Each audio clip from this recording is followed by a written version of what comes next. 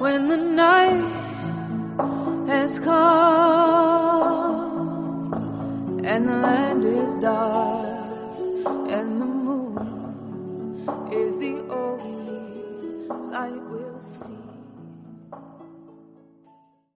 Hello and welcome to the Weekly Stuff Podcast with Jonathan Lack and Sean Chapman. We are here as always to talk about stuff. This week on the show, surprisingly packed episode. Yeah, we really did not plan ahead well. We just thought next week's episode will just be Final Fantasy 15 because that's coming out, and it was and then the next day the Game Awards happened, and then the next day the PSX happened. It's we probably should have thought about that. Yeah, so we're going to try to talk about all of it. We're going to talk about all the PSX and all the Game Awards announcements. Yeah. And just have some fun with that. And then the main topic will be Final Fantasy 15. As we often do with long games like this will be spoiler-free week. Yeah, because I am nowhere near done with that game. I am going to finish it tonight, probably. Okay, yeah. So I'm really close. I feel like I'm not even close at all. Okay, so anyway, I'm going to keep playing it. Yeah. Because there's a lot of post-game stuff. But, yeah, so we will do a spoiler-free take this week. And then when we're done, we'll do a spoiler, more in-depth take. But yeah, so that'll be, if you haven't played it yet, feel free to listen. We're not going to give anything away. I think this is actually a pretty hard game to spoil. So I don't know what I would spoil about the plot of this game. There are 6 gods. There are some things near the end I could, but I'm not going to, so it's fine. I would appreciate it if you did. Yeah. So why don't we do, first off, just general impressions. We do this a lot with games, just because I think people want to hear it up front, and then we'll get into it. I want to set the stage with just what have you played so far, so we have a bearing for that. I was just looking at the timer because I was playing it before you came over. I'm 18 hours into the game in the in-game timer, which is I probably actually played 17 hours because the game clock keeps going when you're in the pause menu. So sometimes I've had the game paused and grabbed a sandwich or something, But so yeah, I'm in terms of the story. I have not encountered anything in the story that if I said everything I've learned about the story of this game so far, I don't think any of it would be spoilers even if I'm 18 hours into the game. But I'm at a point where I'm about to go to a harbor to get onto a boat to go to another place. Okay. I have to go talk to Gladiolus's sister. And then it was said oh hey, if you do this, you're not going to come back for a little bit. I was I'm going to do some hunter quests, I guess. Yeah. Okay.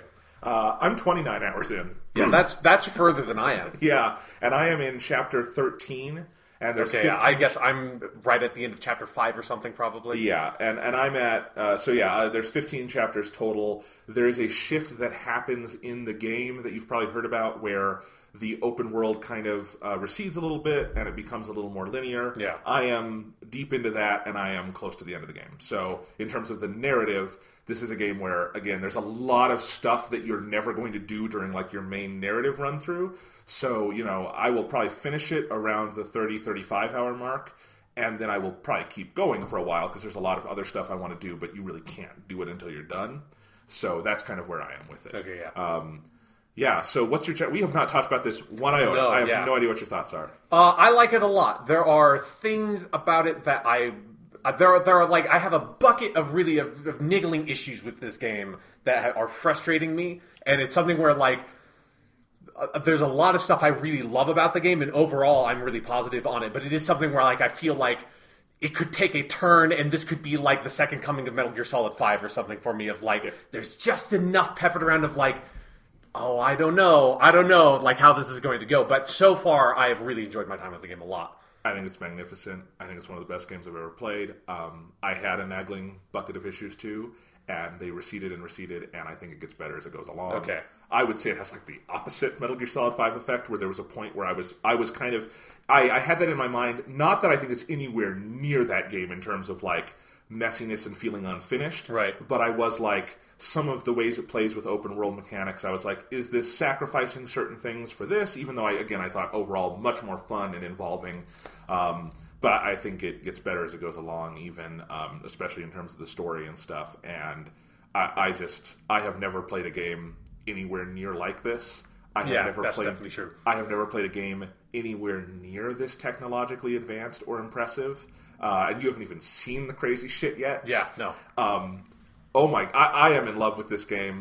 I think it's phenomenal. So we will... And I do think there are definitely problems that I want to talk about. Yeah. But this is one of those games that its ambitions are so sky high, its problems are more interesting than most games successes. Right. I think so. Sure, yeah. Yeah. This is a fucking game, man. Yeah, it's really nuts. Like even not having like seen like the story stuff get crazy and like something like that stuff it escalating.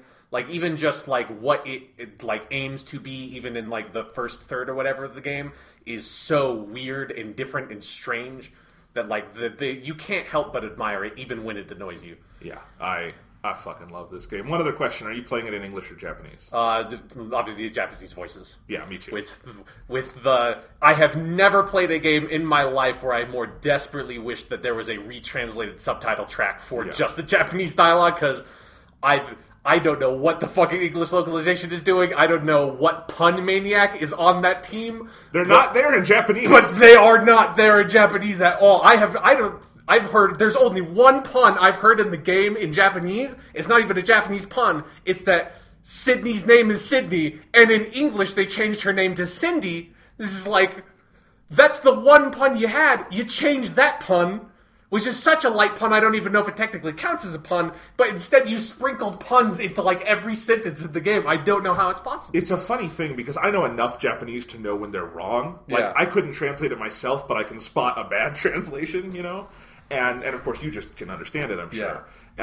But it is a funny thing where, like, and I've heard a lot of, like, complaints about the English dub overall, and if you're unsatisfied with, like, the writing and stuff and the acting in English, just play it in Japanese. It's so good. Yeah. The acting is fantastic, I think, in Japanese. Yeah. And the game is so Japanese and it is so anime, I don't think it would work in a different language, frankly. Yeah. It's something where... we'll talk about it more when you get more deep into like the game discussion, but it is something it's one of my secret weird joys of this game is playing it in Japanese with the English subtitles and just looking at like how did you like, where did that come from? Yeah, Sydney doesn't like, almost no one has a weird accent in this game, and judging by every single English subtitle, it seems like every character has a weird accent in the English dub. So yeah, and I honestly I don't think I've heard a second of it in English, because I haven't even watched like any English gameplay videos or anything. So yeah, I just have the subtitles to go off on, and sometimes I'm like, is that really how they have that character talk? It's fucking bizarre. It's fun. It's a fun thing to do with that game. Yeah, and again, I want to praise the game for having dual audio. That is, that's great. If only like Final Fantasy X had that back in the day, right? Yeah, we'd all look on that game in a very different way. If you didn't have like ha ha ha ha ha, if you didn't have some of that more weird stilted acting in that game. Yeah, anyway, I'm glad that we're entering that era. Final Fantasy 15 has it, Persona 5 is going to have it. Yeah.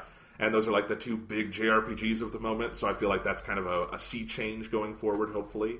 Yeah, so, it's something that I feel definitely should be standard. It's something that it's like, I said earlier that I wish it had a retranslated English subtitle track, and I get that there's no reasonable reason for them to really do that. It's like, it's the one thing that's like, I will absolutely let that go. Like, they don't need to do that in the way that, like, if I bought a movie, I would expect that. Because it's also like they add stupid puns, but you don't lose the meaning of it if you're reading... Sometimes. Sometimes. I'm talking about the larger like story and characters. I don't think you lose. I don't. Someone like I will say I have never had an experience with anything before where I will be like watching the thing and like just paying attention to the dialogue and like just understanding it spoken in Japanese, and then every once in a while I'll kind of be like, oh wait, what did he just say? And glance down at the subtitles, which is how I watch a lot of stuff. And most times I just glance down at the subtitles and I'm like, oh okay. In this game, every single time that happens, I glance down at the subtitles and I'm like, what the fuck are they talking about? That's not what... And like, it's something where there have been times where like I have completely like not understood what has been said because I had these two conflicting versions, and like it has annihilated it. It's like I come out of conversations like, what were they even talking about? Because I understood it in Japanese, but then trying to like adjust my understanding to how they were like the English dub was doing is like, what? Fucking where what do you say? Like that's not even the same conversation. That's not even just you put some puns in. That's like you were talking about different shit. Huh. Yeah, they're like it's not all over the place, but it happens just often enough that I'm like, what the hell? That is weird. So anyway, we will talk about all of that. We're getting too into the weeds already, but this is a game worth talking about. So let's go ahead and do some stuff first. Sean, I got to see something really cool last night. Oh yeah? I went to see Mad Max Fury Road, the Black and Chrome edition, in theaters. Did they have did it actually the screen light up and it was shiny in chrome? Did that instead of it being white?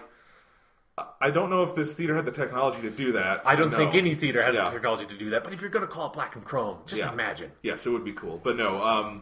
So yes, this is the version of Mad Max. It's coming out on Blu-ray this Tuesday on its own, or part of this bigger box set. George Miller has been talking about this since the movie came out, that he wanted either to just shoot the movie in black and white or have a concurrent version, like a color and a black and white.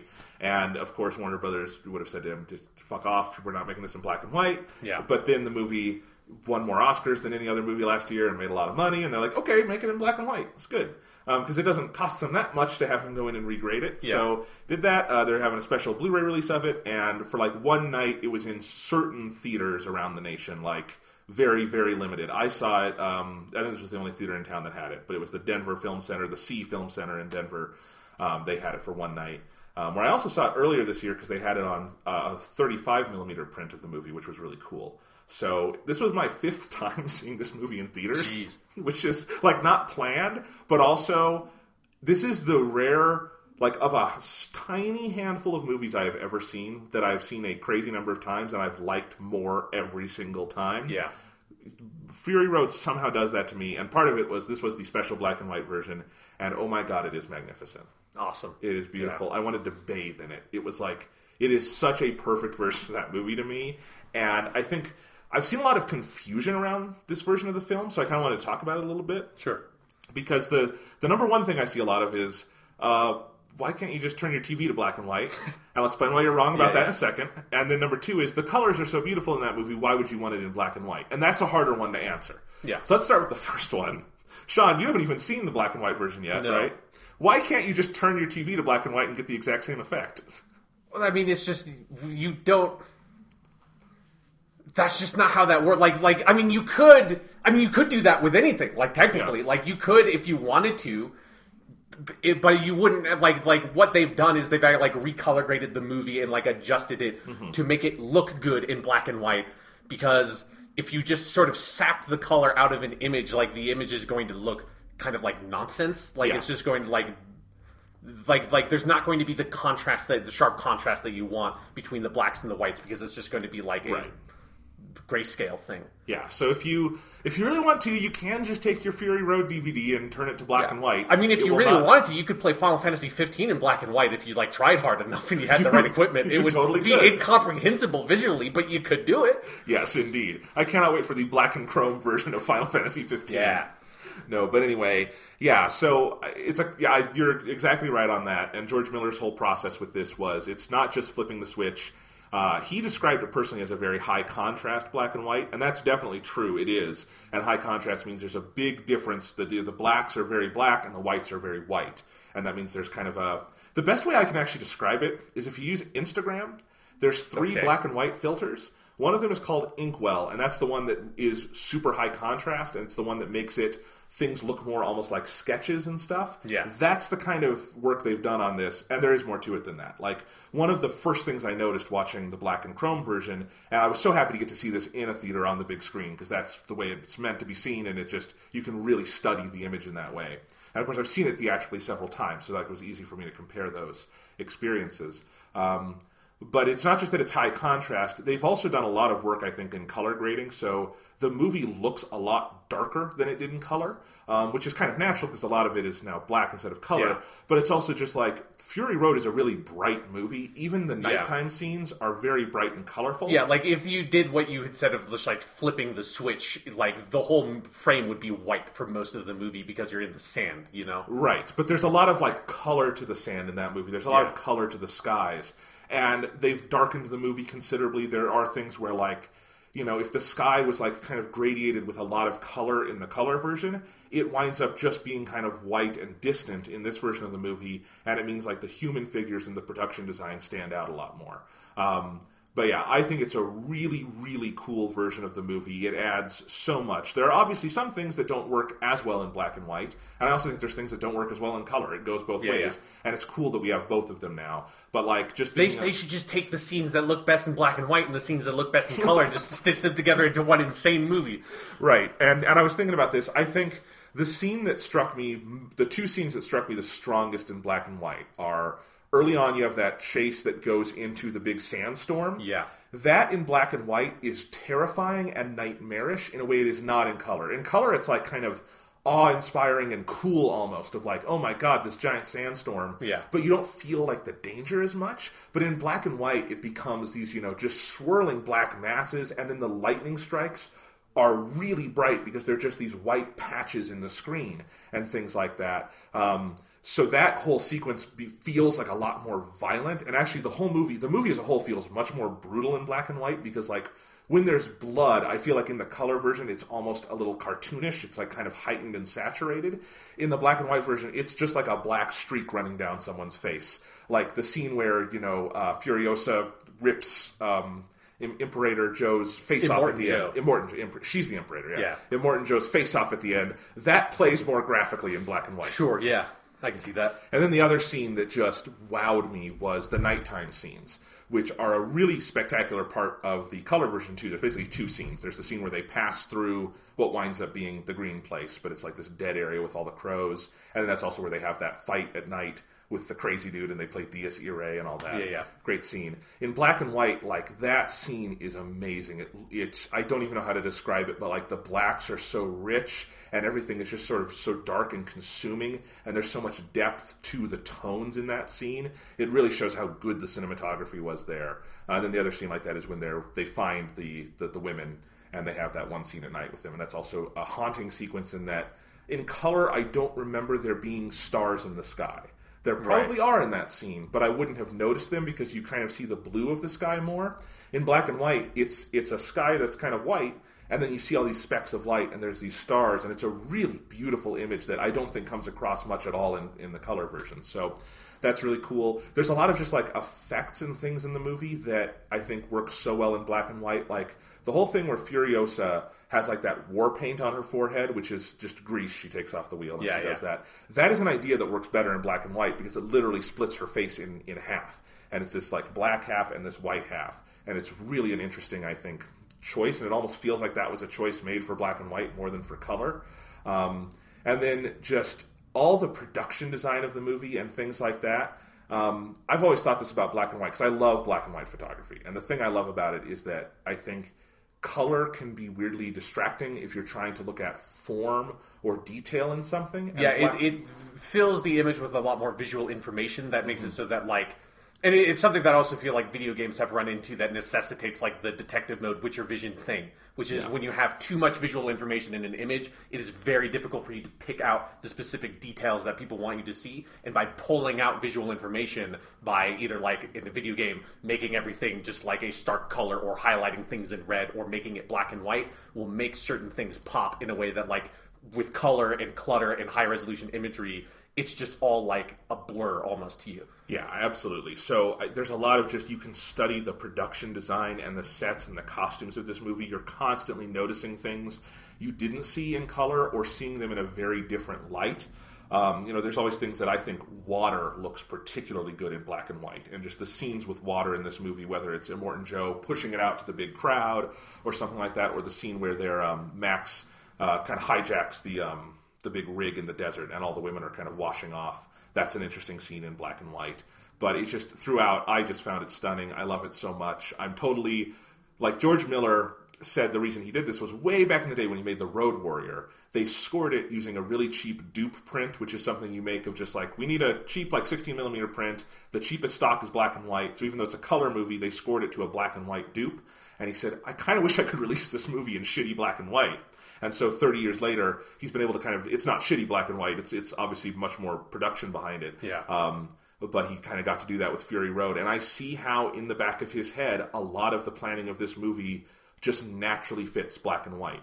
And I think both versions of the movie are equally valid, and I love that they both exist. And I think it's a testament to this phenomenal film that you can have a color and a black and white version living alongside each other, and they're sort of both equally good. I don't know how many movies you can say that about. Yeah, like I can't, for whatever reason, the number one that pops in my head is like, I don't think the Michael Bay Transformers movies would hold up very well. Like, those movies are incomprehensible in color, and I don't think that's a case where pulling out the color information would make the details pop. I think it would just be even more incomprehensible. Yeah, or like, just go back to a great black and white movie. Seven Samurai wouldn't work in color. Yeah, no, definitely. You know, I'm just trying to think of movies that use black and white so distinctively. I mostly go to Kurosawa for that. But yeah, because he does this. Like, honestly, it is very Kurosawa-esque. If you compare this to Rashomon or Seven Samurai, which both use a lot of high contrast imagery. Like, if you think of the last scene in Seven Samurai, where the rain, because on set they just painted it black. Yeah, they dyed it black. So the rain in the scene is just this deep, dense black cutting through. There's a lot of images like that in this version of Fury Road. So I love it, but I think, gun to my head, if you had to ask me which version of the movie I think works better for me, I'd say the black and white version. It's just, like, I wouldn't want to live in a world without the color version, but if I had to choose, I can't wait to see it again this way.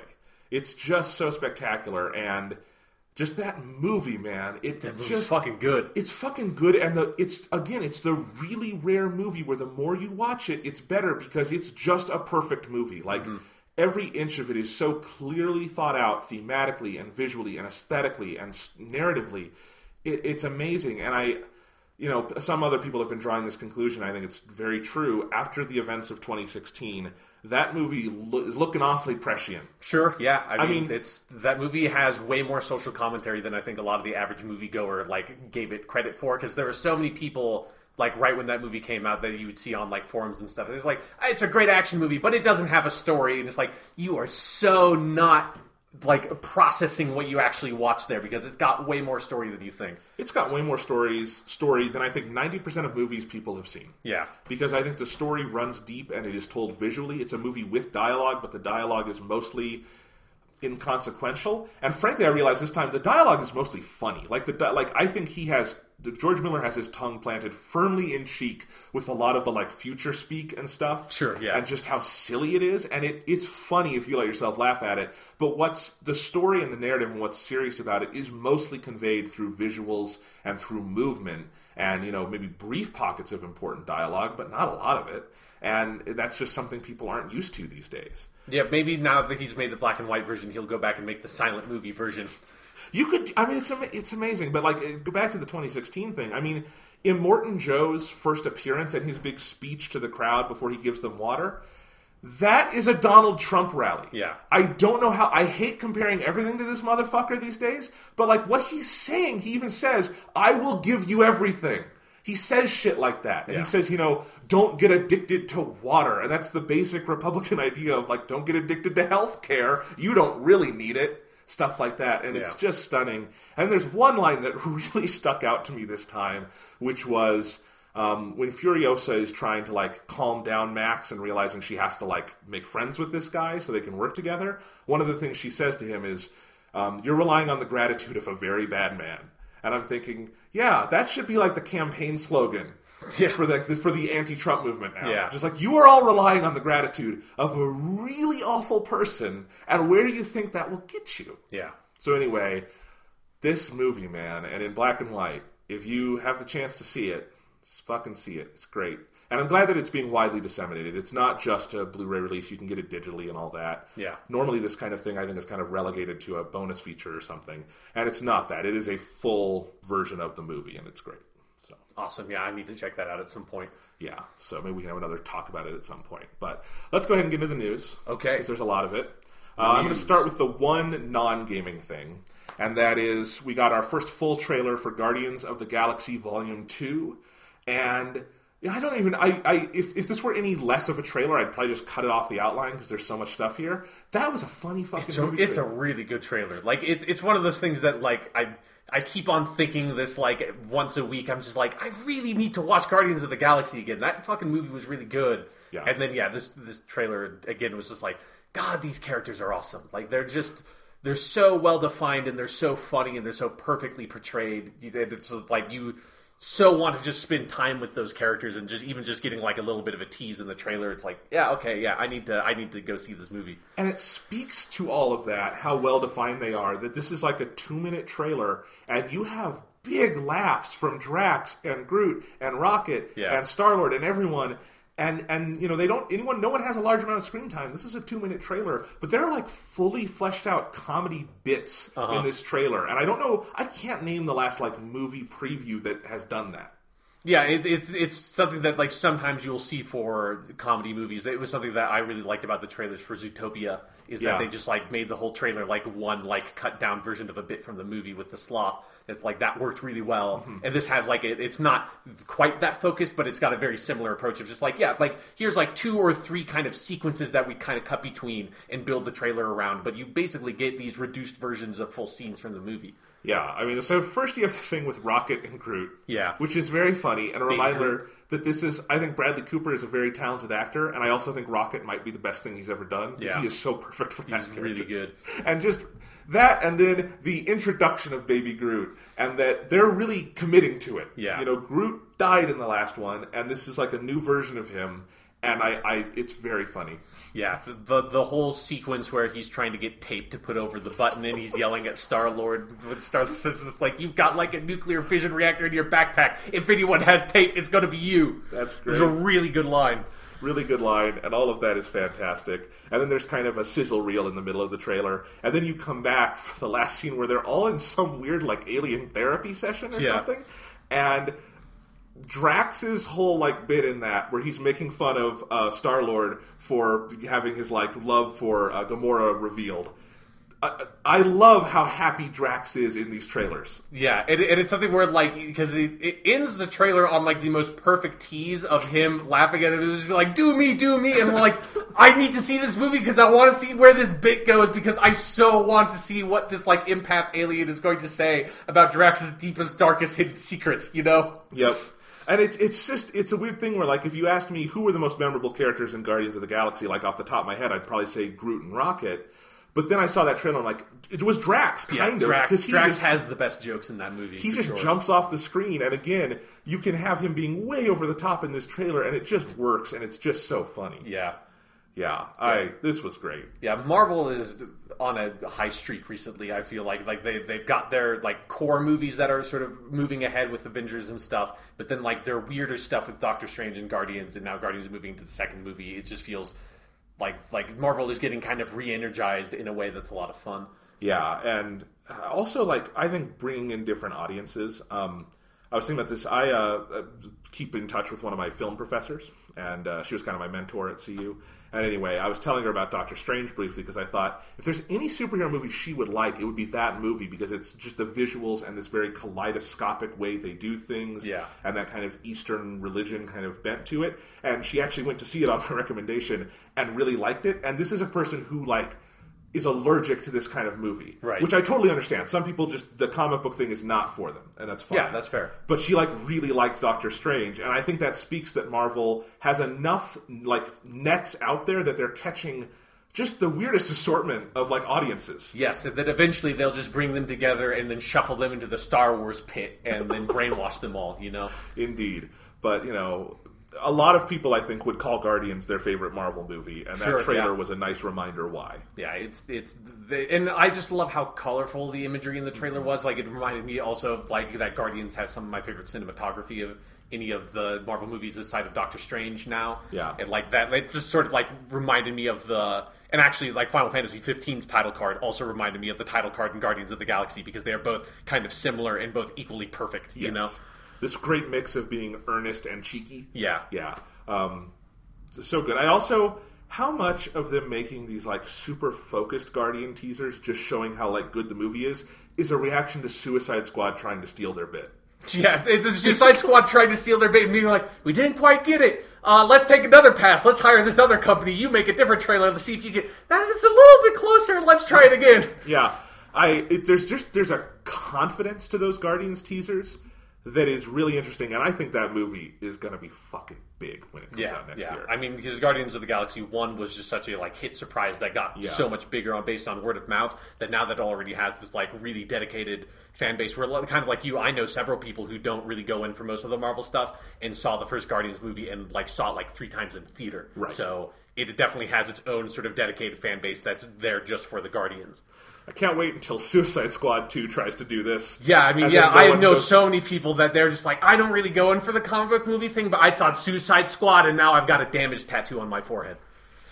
I want to see the poor fucker who did that, because someone did it. Yeah, right. It's like the whole idea of if you put enough monkeys in a room, they'll write Shakespeare. There's enough people on this planet that someone got a fucking damaged tattoo on their forehead. Yep, it's and there's God help them during job interviews. They definitely voted for Donald Trump. Yeah, no, Donald Trump voted for them.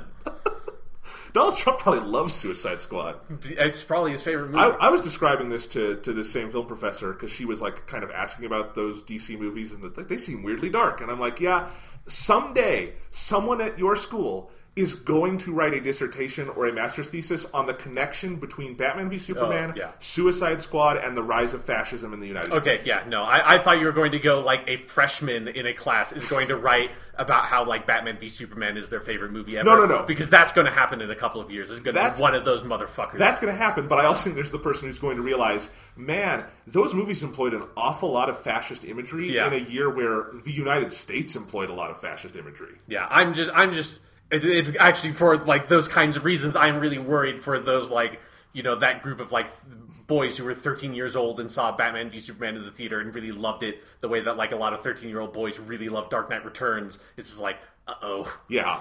Oh no, college is going to be an interesting experience for them. There won't be any consequences for them, though. They're probably white. All right, so let's go ahead and talk about the Game Awards. Okay. I don't give a shit about the awards. No, I think Overwatch was an interesting choice for Game of the Year. I think Overwatch is good, but it's better games came out. It makes sense for the audience they have, but it also depends on how you define it. Because if you're talking about a cultural phenomenon, sure, it's Overwatch. Sure, yeah. But I also think I think I've played every game in that category. They are all better than Overwatch. Yeah. So, but it's fine.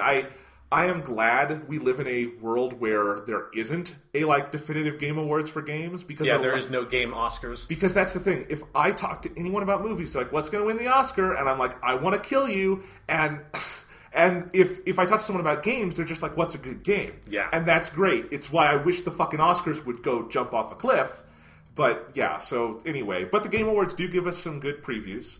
So, we'll just go through it. We'll build up to the big one. Okay, yeah. Which I think we defined the big one the same way, because it's the one that made us cackle crazily. Anyway, but let's start with Mass Effect Andromeda, which continues to advertise itself in the weirdest venues. I mean, it feels like this is what they were... You know how I said when we talked about their release, their reveal at the PS4 Pro thing, that's this felt like this is what they were going to show at E3. This trailer they showed here actually feels like what they wanted to show at E3. I have no idea what the fuck their marketing team has been doing. It feels like...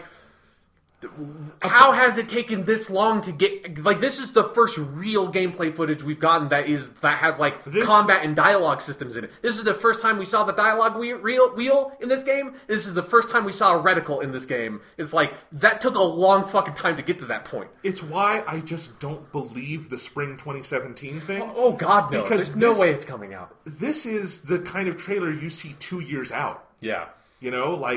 It's so bizarre. I really want to know, okay, apparently this is coming out in spring. How many people even know there's another Mass Effect coming out? Uh-huh. And maybe they could say, oh, I heard they were working on it. And then what if I told you there were 5 minutes of footage? And they'd go, where the fuck did they show that? Yeah, what if I told you it's going to come out 3 months from now, 3-4 months? That's what they're saying.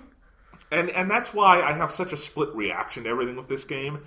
This footage was fine. Yeah, I liked it a lot. It's something where it's I felt like if this had been what they had shown at E3, I would kind of have no problems with the marketing strategy for this game. Because it's there are some things of I think some of the animation stuff looked weird, particularly the facial animation in some of the dialogue scenes. And a lot of people have pointed this out. It was just it just didn't... It looked really stiff, even compared to BioWare stuff of Mass Effect 2 and 3 and stuff, which had, stiff-ish animations, but given the amount of content in that game and how many conversations and everything, it was you could kind of let that pass. And this feels like Dragon Age Inquisition had better facial animation than what you're showing in this trailer. It's a bit weird. Yeah, there's a lot that doesn't feel quite finished, so it's a weird thing. Like, if you take this as we're 2 years away from release, this is a great trailer. Yeah. Because it does, some of the things I like is that it has some familiar Mass Effect touches where I can look at it and go, okay, that's a Mass Effect game. I see the alien species I know, I see the dialogue wheel. Yeah, I see, the Vanguard powers and stuff. I see all of that, but then it also feels like this isn't Mass Effect 1, 2, or 3. This is clearly very different in terms of how they're treating the planet and the planets and the design. The exploration element. The exploration element. The combat is clearly having gone through a big upgrade. So all of that I like, but then it's like, but if this is the 3 months before release trailer, that looks like a broken-ass game to me. Yeah, exactly. Like, this looks like alpha footage of a game. This does not feel like 3 months or 4 months out from a game, like, that game needs to be almost done and is, like, in the, like, bug testing phase, you know? Like, that's where you are. Right, and it's...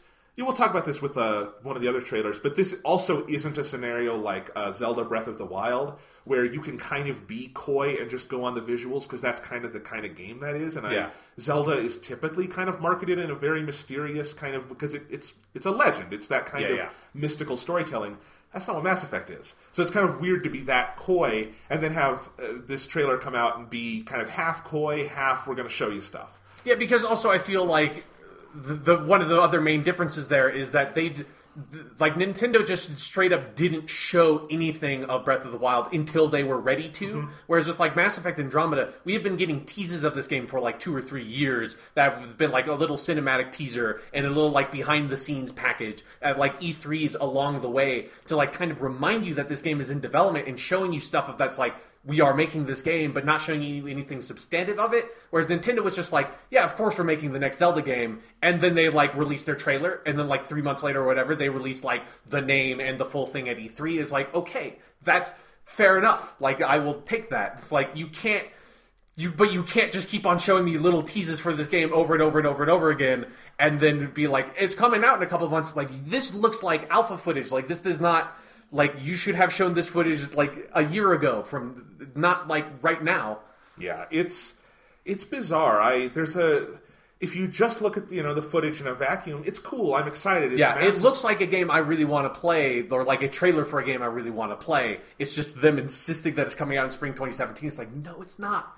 You're going to delay this game. Like, and say it now. If it is, that sounds like a broken game to me. Yeah, I hope they don't release it in the spring 2017. Yeah, I don't know. There's so many warning flags, and there have been over the history of this game's development, where it's, people have left BioWare, and it seems to have like almost restarted at some point, and just weird. And then we're going to show footage. No, we're not. Yeah. And then wait a year, and we're gonna. No, we're not. And just the push and pull with it is so bizarre, it's hard to just talk about the footage. Yeah. So, we'll see. Yeah, like, I want to play a new Mass Effect. Like, I want to play a Mass Effect that is built, like, for this generation of consoles. Yeah. But I also want that game to be good. And I did like some of the hints of this is really the first next-gen BioWare game, because Dragon Age Inquisition sort of straddled the generations. And clearly there's some things in there that they could never have done in 2 or 3. Yeah, like, I am really excited about the idea of them going back to trying to sort of, like, crack the nut of the planet exploration stuff from Mass Effect 1. That, like, I like Mass Effect 1 a lot, but, like, that system was very bad. Like, their like planet stuff was just like pretty fucking broken in some places, and so like them kind of going back to that and saying like, how do we make that work? That's really exciting to me, and I want to see them, and like seeing them go back to like more traditional RPG like stuff of the gear systems and stuff that you saw glimpses of in that trailer. That's really exciting to me conceptually, because I love how the ways that they've streamlined it in Mass Effect 2, and I think is one of the best choices they made for that series. But I think it is like taking a step back and like taking your time with it. Like, I would love to see them kind of like put that stuff back in and make it work better with the third-person shooter combat. Yeah, so we're excited to play this game when it's ready. We're just not sure it's fully cooked yet. Yeah. So Zelda Breath of the Wild had another like 2-minute trailer. It just looks like a fucking beautiful game. Yeah, like it's almost something where I feel like they just don't. I kind of just don't want them to put any more trailers out, because it's just like, we're good. But like, I also just put the game out. I know, but I also just love these like lyrical 2-minute, no dialogue, just music. and just kind of a little tour, because I don't feel it's spoiling any of the game for me, and just seeing those periodically is like good for the soul almost. Sure, yeah. And we'll talk about this later. I think like Ni no Kuni 2 looks beautiful, and I'm not taking anything away from that by saying this. I think Breath of the Wild looks more like a Miyazaki movie than the game actually made by Studio Ghibli. Sure, yeah. Like, because I've played some of Ni no Kuni, and then I've seen these trailers, and I think they're gorgeous games, but there's something about the Breath of the Wild, the aesthetic, and the very painterly way everything is done, and then the way music works with it, that, like, makes me feel like I'm watching a trailer for a new Hayao Miyazaki movie or something. Sure. And it's a really cool effect. I don't know. But yeah. This game looks good. Yeah, it looks very good. I don't think we talked about this last week. There's rumors that that's going to be pushed and not be part of the Nintendo Switch launch. Yeah. And it'll be wind up being a summer release. I'm fine with that. Sure, yeah. I almost think it makes sense, given that apparently Nintendo still can't get over their supply constraint bullshit. Yeah. Well, maybe we can talk about that later, you motherfuckers. But anyway, to have Breath of the Wild coming out when there will be more Switches in the wild, maybe you don't want that out day one. If no one can get the fucking thing, which may happen. Although them pushing that, like, if that does happen and that game's release date gets pushed to several months after the Switch's launch, that is just like putting a gun up against the Wii U version of that game's head and pulling the trigger. That's just like, yep, I mean, you know, they've already stopped production on Wii U's. It's like the Wii U is a console that, in terms of, like, its sales potential and stuff, has already failed. But still, like, that's just sort of, like, brutal of, like, the one last gasp that a lot of Wii U owners had of like, yes, like finally we're getting a Zelda game on this fucking Nintendo console, and then they're like, oh, we're just gonna put it out after we already put out our new consoles. Like, okay, great, yeah. Thanks, guys. Yeah, I mean, the other rumor is that that new Mario game we've seen footage of, even though we haven't seen much of it yet, like that game's done. Like it is going to be a launch game no matter what. And it would kind of make sense to separate those. It would be weird if you had a Mario and a Zelda at launch. That'd be stacking it a little tight. I'd love it. It'd be fun, but I'd have to like make some hard choices of what I'm going to play. Yeah, so. Like I'm really looking forward to that January stream where Nintendo actually talks about all this stuff, because at this point I can't keep straight in my head what Nintendo has officially announced and what has just been like rumored and stuff, because there has been so many rumors that I'm like, did they ever say that like the Joy-Con controllers are also pointers and the touchscreen thing is real, or is that just a rumor that they said the price? Like I can't fucking keep it straight because I've seen so many leaks and rumors about this fucking thing at this point. Yeah, mostly I'm just trying to ignore it, but that Zelda thing I just was hearing about because it's back in the news with the trailer and everything. So anyway, Telltale announced at the Game Awards that they are taking another beloved series and taking a crap on it probably. Guardians of the Galaxy is getting a Telltale game. Because if there's anything I would love to do in the Guardians of the Galaxy verse, it would play it on a shitty engine on my iPhone with bad writing. Yeah, it's to have my like save get corrupted and have to restart from the beginning of the game. And Telltale's what a weird story for that studio of like, you know, I have a lot of issues with that first Walking Dead game, but I can see why when it came out in like 2012 or whatever that people loved it a lot. I think like the praise was definitely way overhyped. But, like, sure, like, it was a very different kind of game.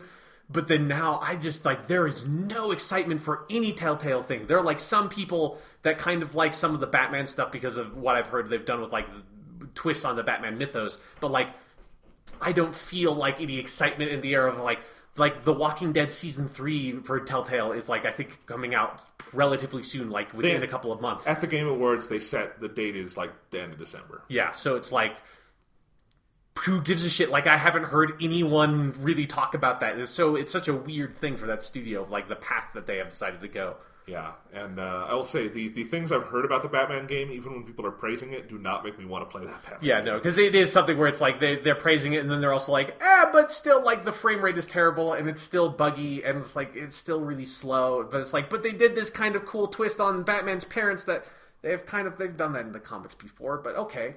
Yeah. That's fun. Anyway, I just like to make fun of Telltale every once in a while because I think we have to make up for the extravagant praise they were getting at one point for shitty games.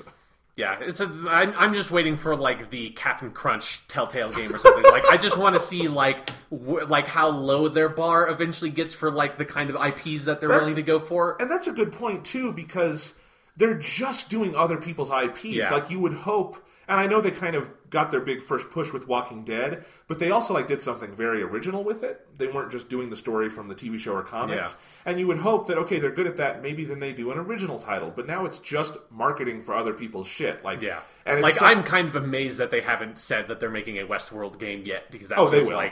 Because they already did the Game of Thrones one. Yeah. It feels like every fucking video game website in the planet is already getting the gears ready to switch all the Game of Thrones podcasts over to Westworld podcasts once Game of Thrones is over. Here's the thing.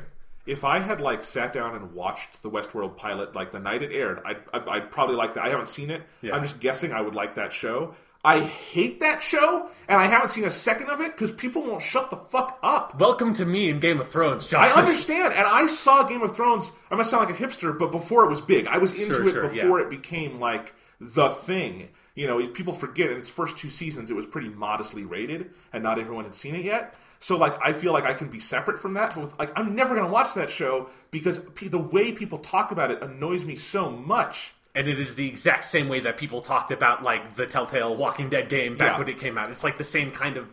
There's something about that it can be really exciting and interesting for stories to try to tap into that episodic communal thing of big surprise twists and leaving little hints, and it's something that Lost, it was a fairly different thing from how we're doing it today, but I think Lost kind of opened the door for that stuff, and then now it just feels like every once in a while we get this thing of Telltale's Walking Dead or Game of Thrones or now Westworld that regardless of the quality of those things very specifically, I feel the way that they are courting this very internet nerdy desire to sort of over discuss things and just break open this theorize on everything and be oh, I think it must really be this and this and this and this based on all these hints and all this stuff, but it's oh, but I read the book and blah blah blah that.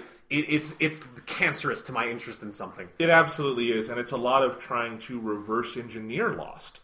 Lost had that because it was good and made people want to do it. Yeah, and it built itself on a strong foundation of character-based storytelling first, and then it built up to being a really intricate mysteries, but it was always about oh, this cast of characters on this island. The first season was just about developing all those characters. Yeah. And that was, and it every once in a while you get a little bit of something about a smoke monster or some bullshit, but it was really about oh, who is this Korean couple or whatever, Right.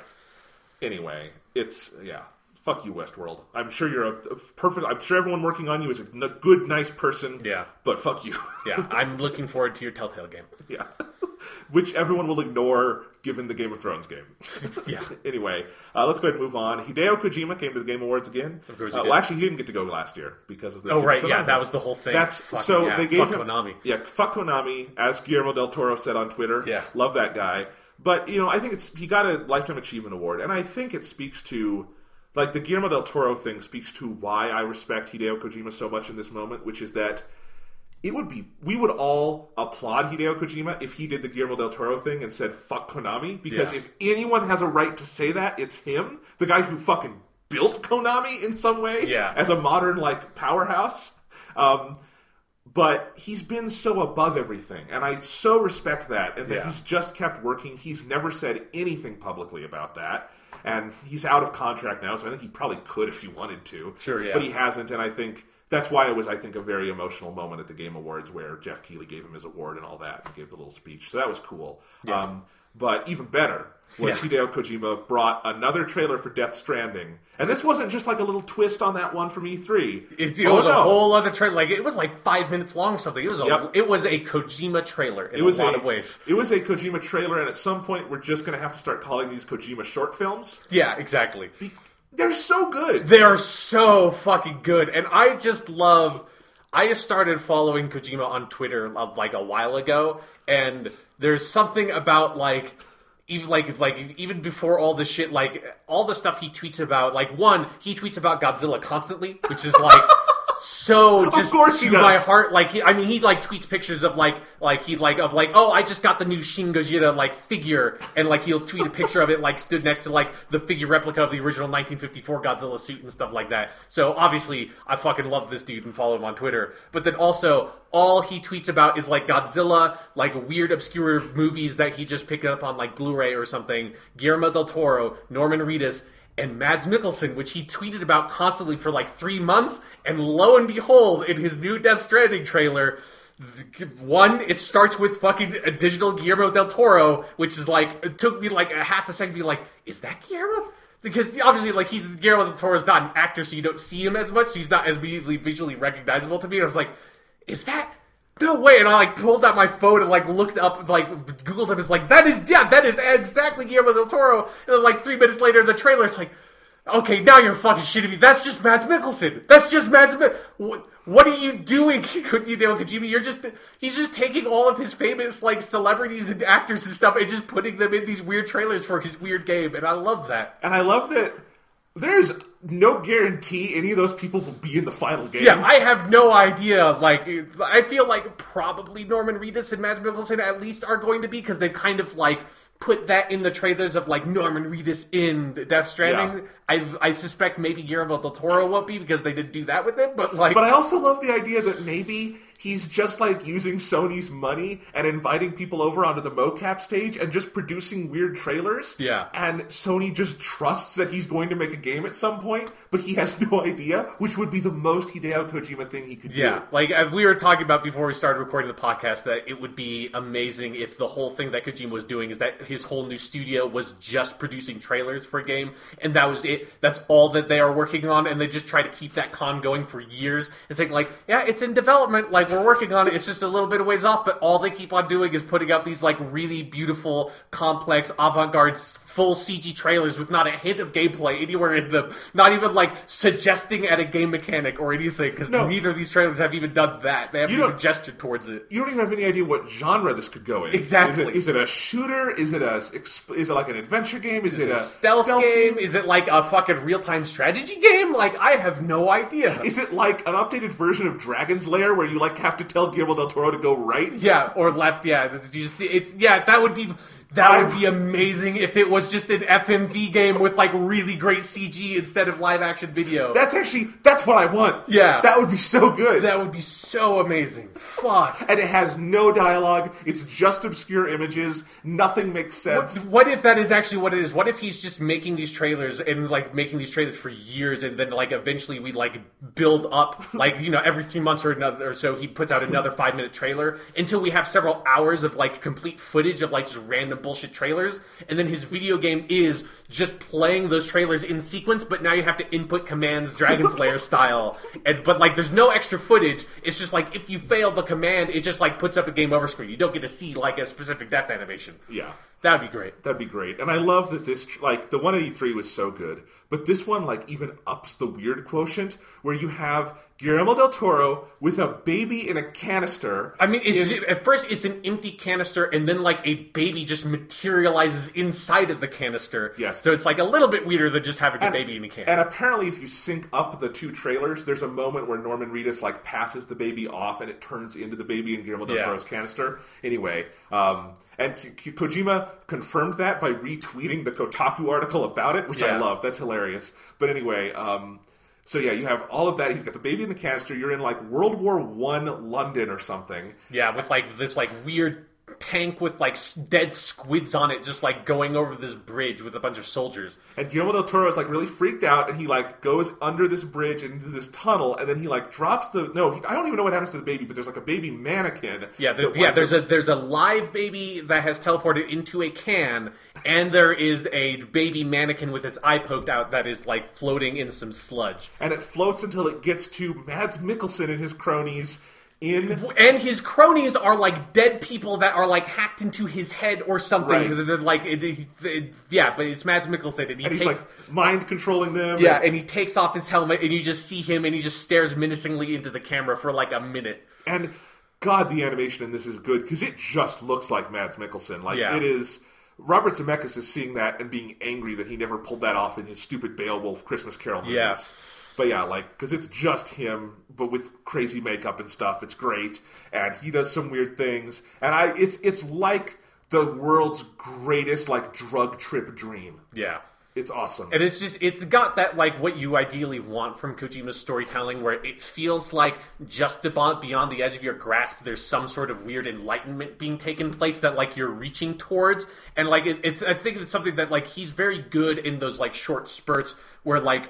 in his more full stuff of like a Metal Gear Solid 2 or something, where it's like you reach the end and then you have like a 30-minute like dissertation written by a 14-year-old about like the internet, and you're like, okay, I cannot take this. This is like, you are going way too far. These like little tiny glimpses of it like make it seem so much more convincing of like, yes, it is, this is like this pure, this like he's unlocking the secrets of modern society before my eyes. But it ends before you can quite get there. The other thing, I think, way you could say that is he's a really good visual storyteller. Exactly. And I actually think dialogue is frequently his downfall. But like, dialogue is his downfall.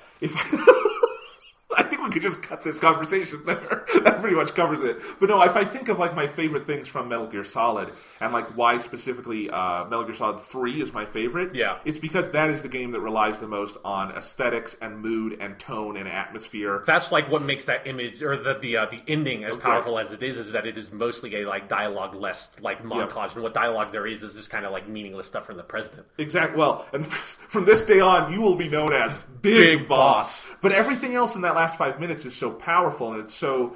Yeah, I almost hope Death Stranding has no dialogue. Like, I hope he's, like, realized that about himself, and it's like, I'm Hideo Kojima. They will give me money to do whatever the fuck I want. Yeah, like, look at these 2 trailers I put out. Like, this is proof, more than anything, that I can do whatever the fuck I want, and they'll just give me money. It's great. They just gave me a goddamn Lifetime Achievement Award, and this is what I brought to their stage. It is wonderful, and...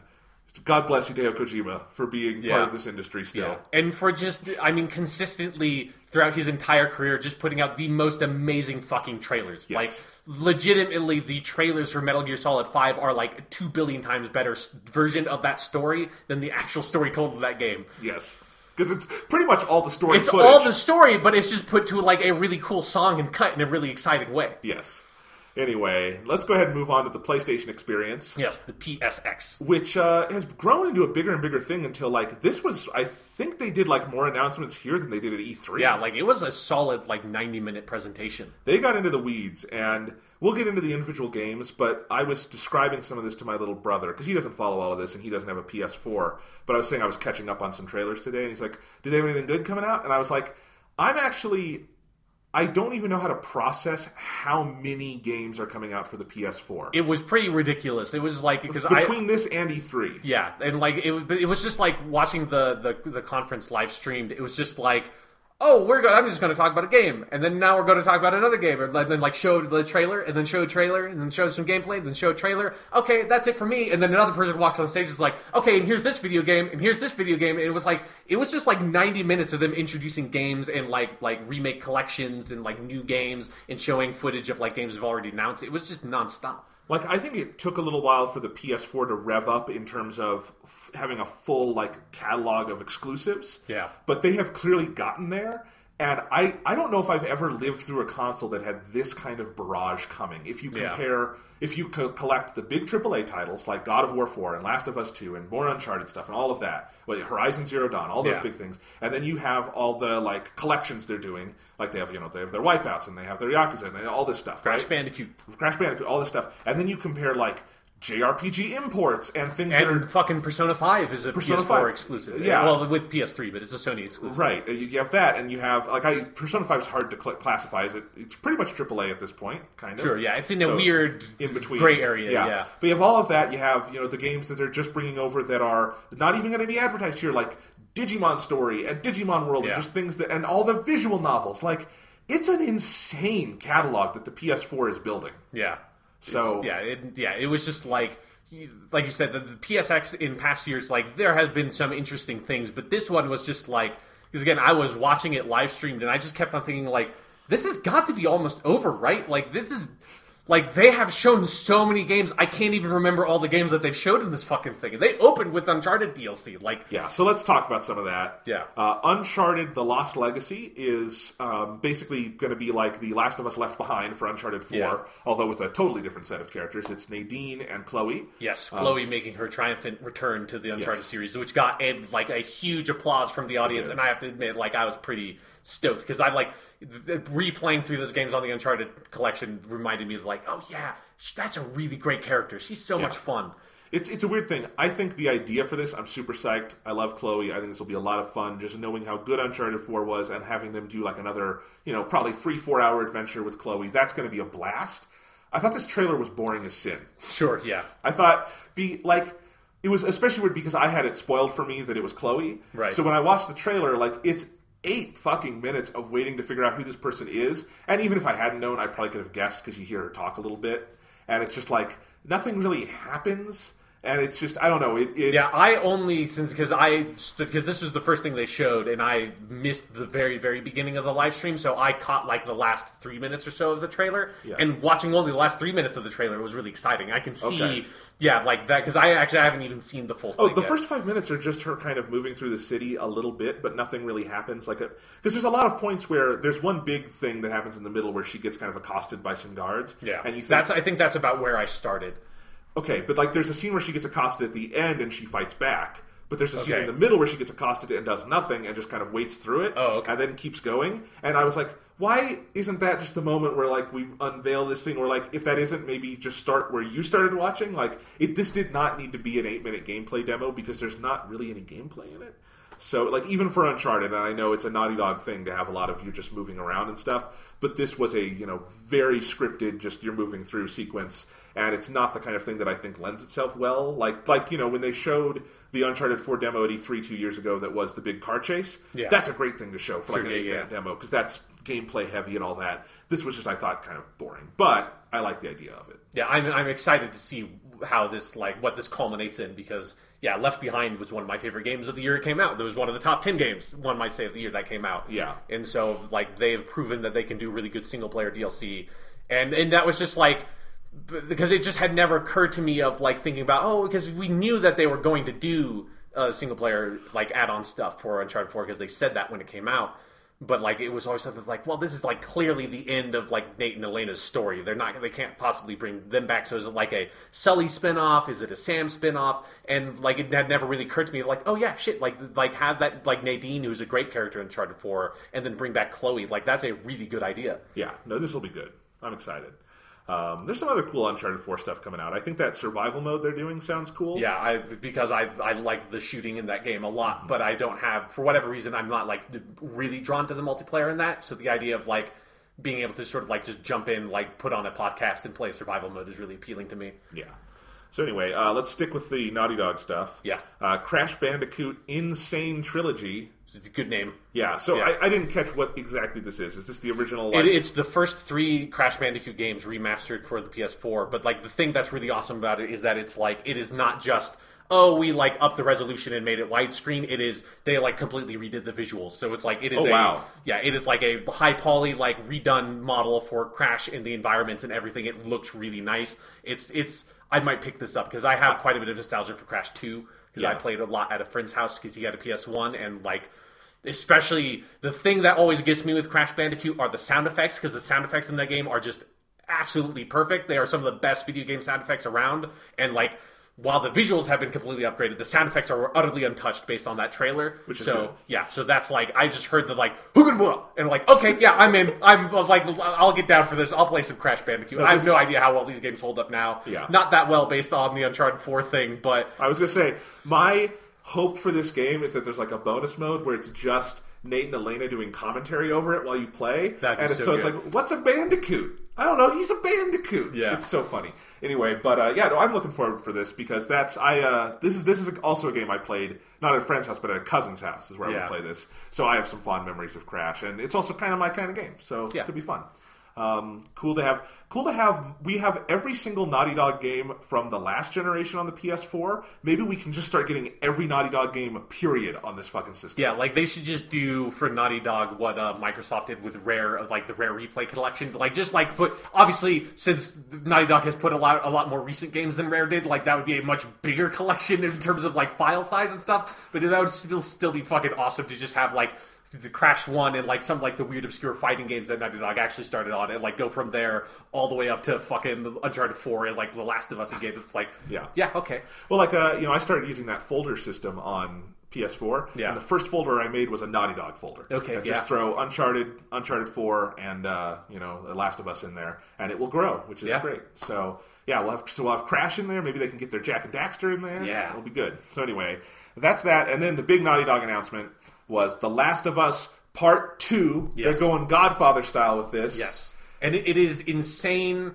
how much them calling it Part 2 puts a huge amount of confidence in me for them going back to The Last of Us, and like specifically going back to Joel and Ellie as the main characters, because it was like, that was something I think a lot of people feel, like for good reason, that The Last of Us is such a perfect self-contained story that the idea of going back to that well is a bit like, we don't need that. Like, you see that so often with sequels, that it's like, the first one is perfect, there's nothing else to do with this. But then them, like, one, it is an unbelievably good trailer, and then them ending with it saying The Last of Us Part 2, I'm like, okay, that is such a confident declaration of what they envision that game to be, that it is not The Last of Us 2, it is the second part of this story, that, like, whether or not they had that envisioned in the first place, but, like, that idea of that, obviously, like, The Last of Us 1 is going to be completely self-contained, but then continuing some sort of, like, thematic whatever it is at the core of that game and developing that in a different way and exploring that in a different way.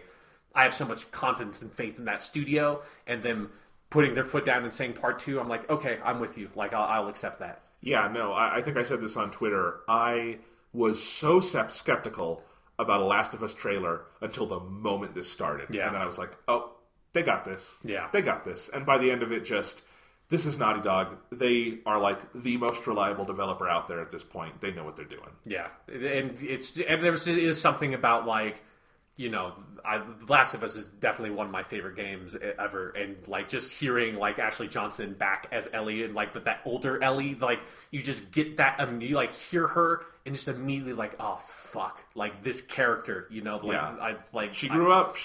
I need to, like, even if, like, the story of Last of Us 1 is complete, like, this person is not done, I want to see where she, like, how her life continues. And this is clearly, this is a cinematic trailer. It's not gameplay or anything, but it's such a clear statement of intent, because they've done interviews since saying Ellie is going to be the character in this. She's the playable character. But I think I could have gathered that just from watching it, because Joel shows up, as he should, but it's a small appearance, and clearly he is there for Ellie this time, narratively, whereas Ellie was part of Joel's story last time. Yeah. Like, The Last of Us 1 is Joel's arc, and it's kind of wrapped up at the end, but Ellie is still in progress. I think Joel reaches an emotional kind of conclusion in The Last of Us. Definitely, yeah. And his emotional conclusion is denying her an emotional conclusion. And so you see that is where they decided to go with this for, as you say, Part 2. And yeah, so that trailer is unbelievable. I hope that's like the first scene of the game, because it's such a great, if you haven't seen it, what happens is you're in this weird little, shack, and you go inside, and Ellie is covered in blood, and she gets a guitar out and starts singing this like hymn, and it's very fucking dark. Yeah, and blood is running down her cheek. And the camera is like panning around in the cabin, and you're seeing like dead bodies and blood on the floor. And okay, I mean, there's this one moment where she has to tune the guitar, so she moves and tunes the peg, and when she takes her hand off, there's blood all over the peg. Yeah. And stuff like that. And yeah, there's that body there. And as she finishes singing, Joel walks in, and you've got Troy Baker doing that wonderful Joel voice. And then the way the camera pans around Joel to reveal that, like, there is just this, like, mutilated corpse at her feet the entire time while she was playing the song. It's like, okay, yeah, this game is going places. It's going dark. Yeah. And obviously The Last of Us was already insanely dark, but, like, there's something even darker about, like pun book girl who, now that I think about it, Ellie was probably actually the one who put all the puns into the FF15 dub, because she has her fucking book with her all the time. But, like, seeing that, it's like, oh, yeah, like, she's not that girl anymore, like, she obviously, like, she started that process over the course of the first game, but, like, seeing that here, it's like, oh, fuck. Yeah. Crazy. All right, so that's The Last of Us Part 2. Probably won't be out for a very long time, but... They kind of, like, set that up when they announced the trailers, like, this is, like, in development, and it's a long way off, but we wanted to give the fans, like, a first peek at what's going on. The only other piece of news is that Bruce Straley is not working on this game. Yeah, he's gone on sabbatical. Yeah, so Neil Druckmann is directing it on his own. He had co-directed The Last of Us with Bruce Straley. Same thing for Uncharted 4. So I hope Bruce Straley has fun. Probably just off in the wilderness meditating is my guess. Yeah. I wonder if like he saw like how dark Neil Druckmann wanted to go with Last of Us 2. He's like, I gotta take a fucking vacation, man. Like, you got this. Like, I'm just gonna go on a mountain somewhere. Like, I can't take this. Like, even if you compare Uncharted 4 to the other Uncharted's, it's a pretty heavy game. Yeah. So Uncharted 4 is much more fun than The Last of Us, but compared to Uncharted 1, 2, 3, it goes places. Yeah, it's a dark game. Yeah. So anyway, great game. Lots of great games. Yeah. So let's go ahead and move on in no particular order. Marvel vs. Capcom Infinite is what we're going to have for Marvel vs. Capcom 4. Sounds like is it a PS4 exclusive? Is that what it is? I feel like all this like information is so in flux. Of what I kind of gathered after the event was that it was maybe a PS4 first, but it was like a first console exclusive. But it sounded like it was going to go multi-platform at some point, if not right away. So we got that coming out. Marvel vs. Capcom 3 was also released for the PS4. Yes, kind of as a surprise, so you can play that if you want. There's a number of different announcements over the course of that of stuff that, like Ultimate Marvel vs. Capcom 3 that was like, hey, and you can just do this now. Yeah. That, like, I always love those announcements. That's always cool. So, yeah, hope this game is good. Yeah. I haven't played a ton of these games, but they're... Yeah, I played a lot of Marvel vs. Capcom 2 because there was an arcade machine by where I got guitar practice lessons when I was in, like, fucking 5th grade or something. So I played a lot of that. And I'm not super into fighting games, but if I was going to get one, it would be a Marvel vs. Capcom game. And I liked... Oh, they're great. Yeah, I liked in the trailer that they... One, it was sort of interesting. They're going with 2v2 matches instead of 3v3 matches, which is what it's traditionally been. And they kind of signaled that in the trailer by having it be Ryu and Mega Man, of course, on the Capcom side. But I thought it was really interesting that they picked Iron Man and Miss Marvel or Captain Marvel, Miss Marvel, for the... Marvel side of it and not have it be Captain America. I thought that was just like kind of cool to signal the broader cast than just like the classic characters. And then also, I don't think they have specifically addressed this yet, but all the rumors that were coming out before this game was out was that a part of the sort of the mission statement on the Marvel side of things is that they wanted to be more unified around their cinematic universe stuff. So that means that maybe X-Men characters are not going to be there, which would be a pretty significant change considering that as far as I understand, this whole franchise really started as an X-Men versus Street Fighter thing. So then, like, the Marvel character I play in this game is Wolverine. Yeah. He's a mainstay for me as well. Yeah. So, well, we'll see. Maybe you know what would be great if the one X-Men they have in there is Deadpool. That would be fucking fun. That would be really funny. Yeah. I hope that they at least have Wolverine in there because I feel like he's such a popular character that'd be kind of crazy for them not to put him in there. Yeah, I forgot. I've played a lot of 3. It had a Vita port. It's a lot of fun. So these are never games I've played a ton of, but playing casually, I've always loved these. So. Yeah, they're really sort of engaging, flashy, big games with a lot of characters. So they're fun to kind of mash around in for sure. Yep. Speaking of just mashing around and shit, Knack 2! This was... I still can't believe that they announced Knack 2, and I kind of can't believe how much I like the trailer for it. That's my reaction, because I tweeted, I don't understand this when they announced Knack 2, and I legitimately didn't. And then I watched the trailer, and as someone who played Knack, that was like the first PS4 game I put in my system. Yeah. And it's not a good game. I want to stress that. Yeah, I have not played it. But I think it's a game that had interesting ideas and could have been good. But then I watched that Knack 2 trailer, and I'm like, that's what I wanted. That looks good. Like that trailer is cut to specifically address people's problems with Knack 1, I feel like. Yeah, because it looked like I did not play Knack 1, but like I remember the trailers for the original Knack being like very sort of dull and standard and like looked like a trailer for a bad DreamWorks kind of movie. And then this was like fun and exciting and showed a lot of combat and gameplay and like had a whole co-op thing and had like the fun pop song. It's like, like, hey, Knack. This fun-loving, cool Knack dude. Let's hang with him. Knack 1 had a co-op mode that is like the worst I've ever played for a couch co-op game. Because you could just like leave the other person off screen and things like that. That sounds like playing as Tails in Sonic the Hedgehog or something. Pretty much. But they were very clearly showing co-op works. They had like all the camera angles are very different than what you had in Knack 1 to I think address a problem there. Like you're much further out and it's almost a top-down kind of thing. So I actually came out of that. I'm like, I would play that game. Like, if you just announce that as like, if there was no Knack 1 and they just put that out, like Knack, I'd be like, that looks good. Yeah. So I don't know. I'm weird. I don't get why they're making a Knack 2. Yeah. But that now that they are, it looks kind of good. I just like to think that like Mark Cerny, who's the guy who the sort of the lead behind Knack 1, and like you've seen him on the stage announcing like the PlayStation 4 and the PS4 Pro and stuff. He's like this like genius video game programmer who like made Marble Blast Ultra or whatever, or Marble Madness, I mean, when he was like 16. I like to think that like he like hacked into the like private email accounts of like all the studio heads at Sony and is like blackmailing them to force them to allow him to make Knack 2, because it's like he knows that there's this magical game deep inside of Knack, and just nobody has seen his genius vision yet. I thought you were going to say like everyone at PlayStation is just, they want to keep him happy, so they're just like, of course you can make it. It was a huge hit. Everyone loves Knack, Mark. Like it's like look at all these like it's an internet thing. Like everyone loves Knack. Everyone is asking for Knack 2. It's not a joke at all. Yep. They're not making fun of it at all. But anyway, we're getting Knack 2. Maybe it'll be good. Yeah, I have nothing against it. I'm sure I'm never going to play this game because it's like not really my thing. But I am so happy that there's just that is real. That's just a thing that is happening, because it seems so ridiculous and impossible, and there were so many people making stupid jokes about like, oh, what are they going to announce at PSX? Oh, I bet they're going to announce Knack 2, and then now all those people are like, huh, I guess they were announcing Knack 2. I really actually, honestly, I didn't see that coming. I was having a laugh. What if there's anyone who was more excited about the Knack 2 announcement than the Last of Us 2 announcement? Yeah, this is like, yeah. They got to be out there, right? I mean, you have to feel like this was a PSX for everybody, that everyone had one announcement in this that they could get very excited about, and for 2 people, it was Knack 2. Yeah. Wipeout is coming back to the PS4. Yes, they're doing a Wipeout collection for the PS4 that looks really cool. Looks cool. I think, is one of them the Vita game 2048?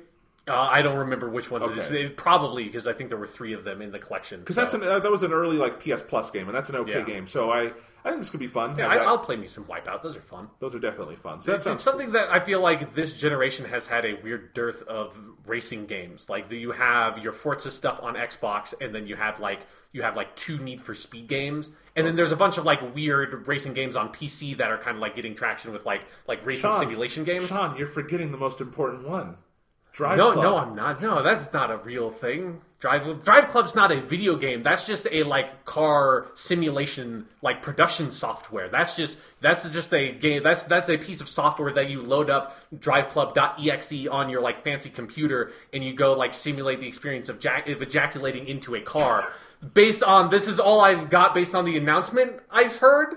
That like, I mean, that was what that guy was talking about. I'm pretty sure he wasn't saying it, but the tone of his voice kind of got it across for me. So yeah, I think a lot of people got to get that mixed up because it was at a Sony event. But Drive Club's not a video game, no. Yeah, no. That is an extension of one of our oldest podcast jokes, and I'm sure we have lots of listeners who don't know what you're talking about. If you don't know what I'm talking about, the Google Drive Club PlayStation announcement, and I'm sure you will find it at some point on YouTube.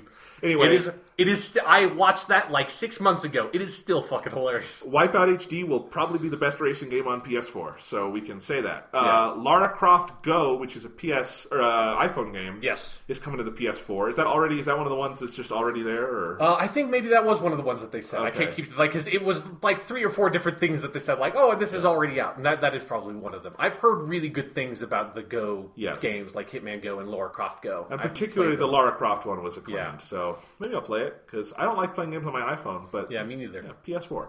Let's see, we have that. Yakuza 6 and the original Yakuza, what's the name of that? Yakuza Kiwami, which it's a like remaster of the original Yakuza. Both of those are getting English releases, which is...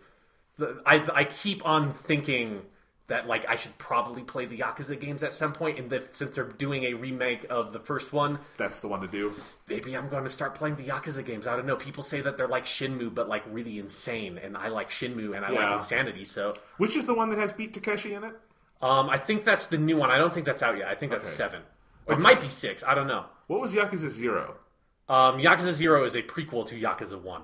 Okay, I can't keep them all and then there's like a whole side series that they made of like the Yakuza characters, and it's a spin-off, and they're like in like Shinsengumi stuff of like the end of like the Tokugawa era, and that's a whole other thing. And then like I think they made a spin-off of Yakuza 4 or maybe 5 that's like a zombie thing.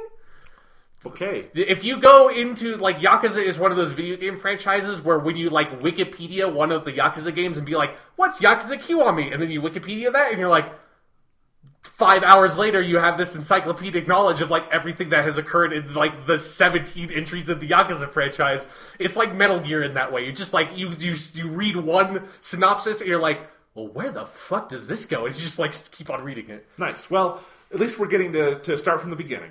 Yeah. Yakuza Kiwami. All right, so let's go ahead and move on. Danganronpa 3 yes, you is coming out. pronounced it better than the dude on stage. Yes. Good job. I've really wanted to play these games, and I never have. They're super acclaimed. I played the first one. It's really good. Okay, yeah. A lot of people are very excited for that third one. It is coming out stateside. I think they're doing it for both Vita and PS4 because 1 and 2 are getting a PS4 remaster. Yes.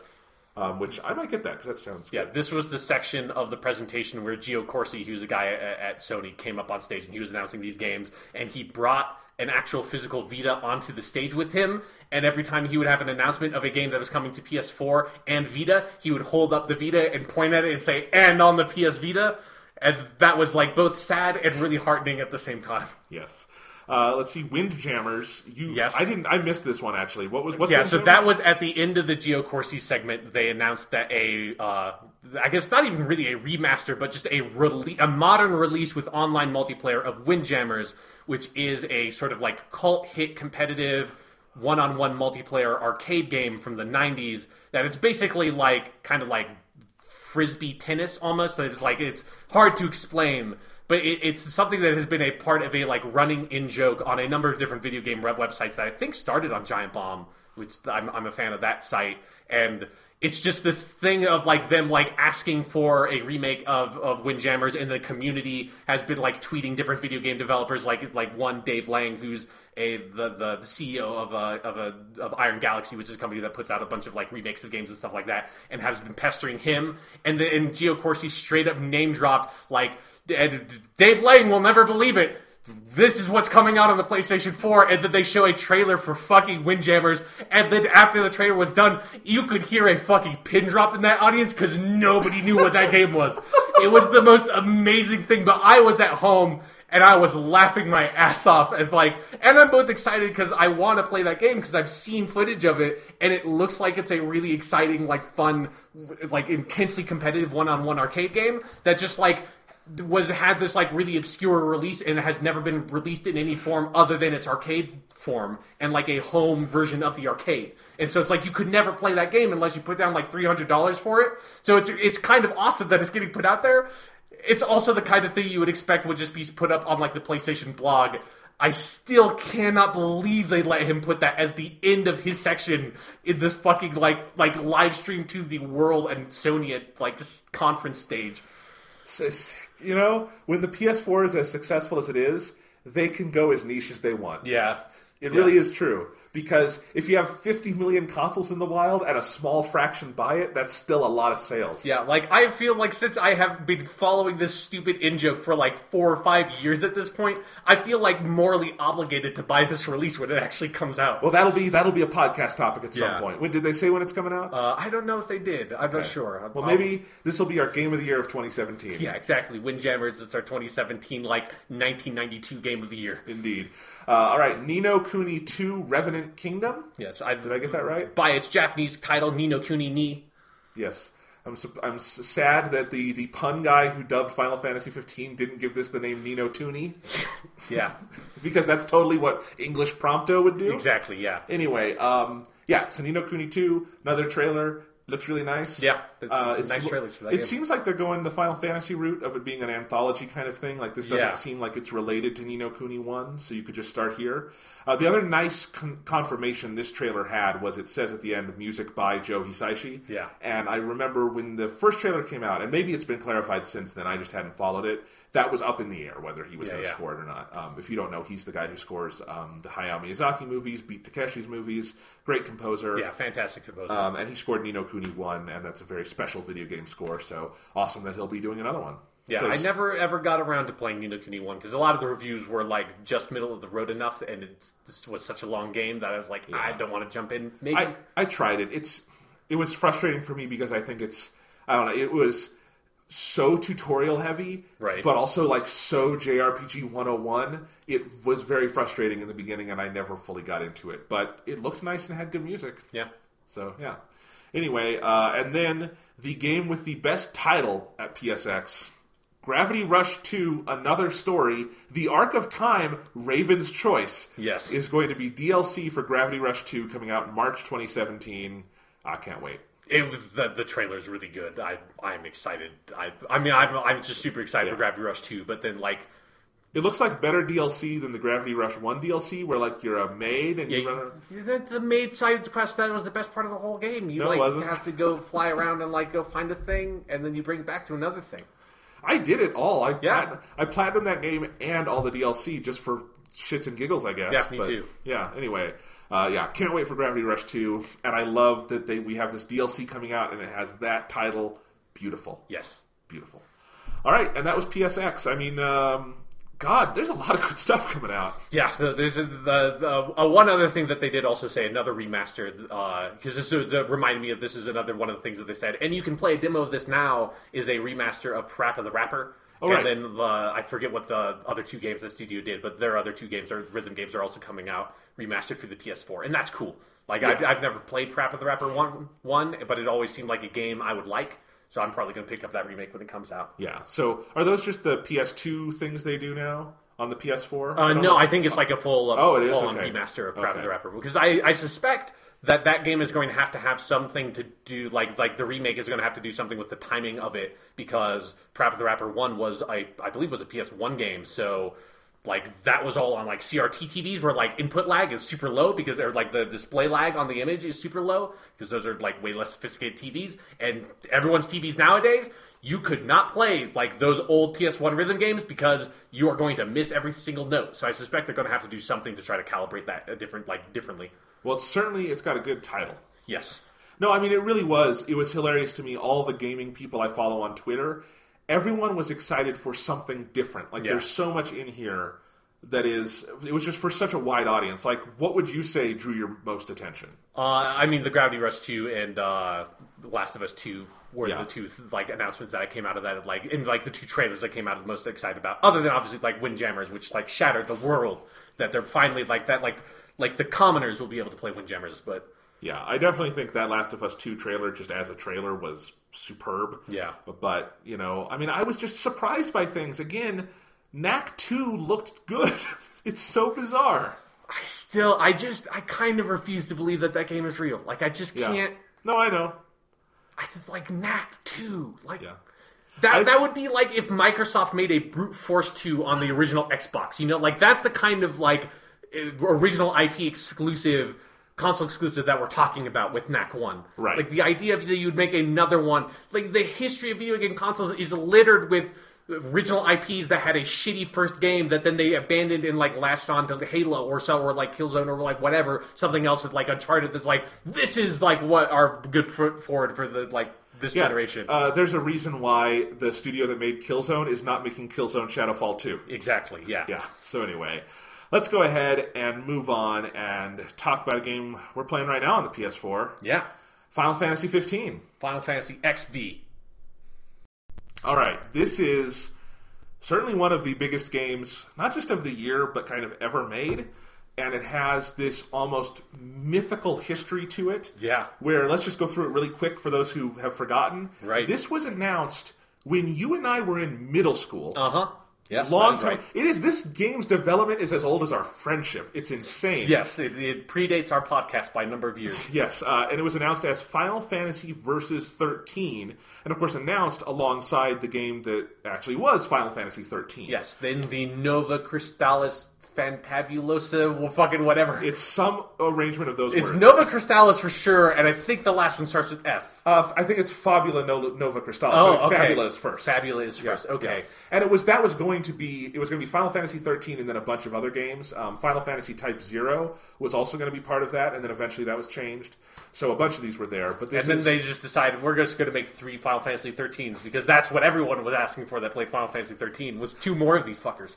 Yeah. Anyway, but Final Fantasy Versus 13, it was kind of out there for a number of years, then it disappeared for a number of years, came back at E3 2012, something Yeah, like a that, while a couple ago. years ago, and they said they even did the like title card at the end where Final Fantasy Versus XIII like dissolved and it became Final Fantasy 15. We learned that during the long development cycle it was internally rebranded because they said, hey, this looks pretty cool, so let's just make it 15. And also a lot of those games that were going to be connected to 13 were being separated.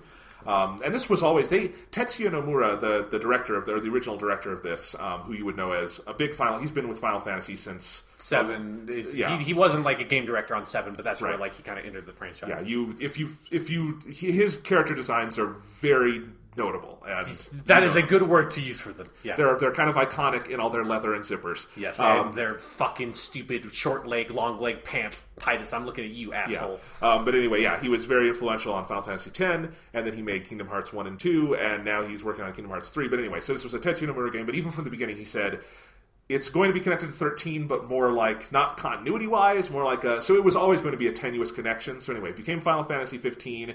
Tetsuya Nomura is not like the final credited director on it because eventually he left to go work on Kingdom Hearts 3. But clearly, if you've played this, it is a Tetsuya Nomura game. Yes, no, that is for sure. For good and worse. Yeah, Hajime Tabata is the guy who kind of took it over the finish line. He was the co-director throughout, and then he was the guy who directed for the last 2 years of development. But now it's here after a number of delays, even of the game called Final Fantasy 15. It's out. It is sort of an open world game and sort of not.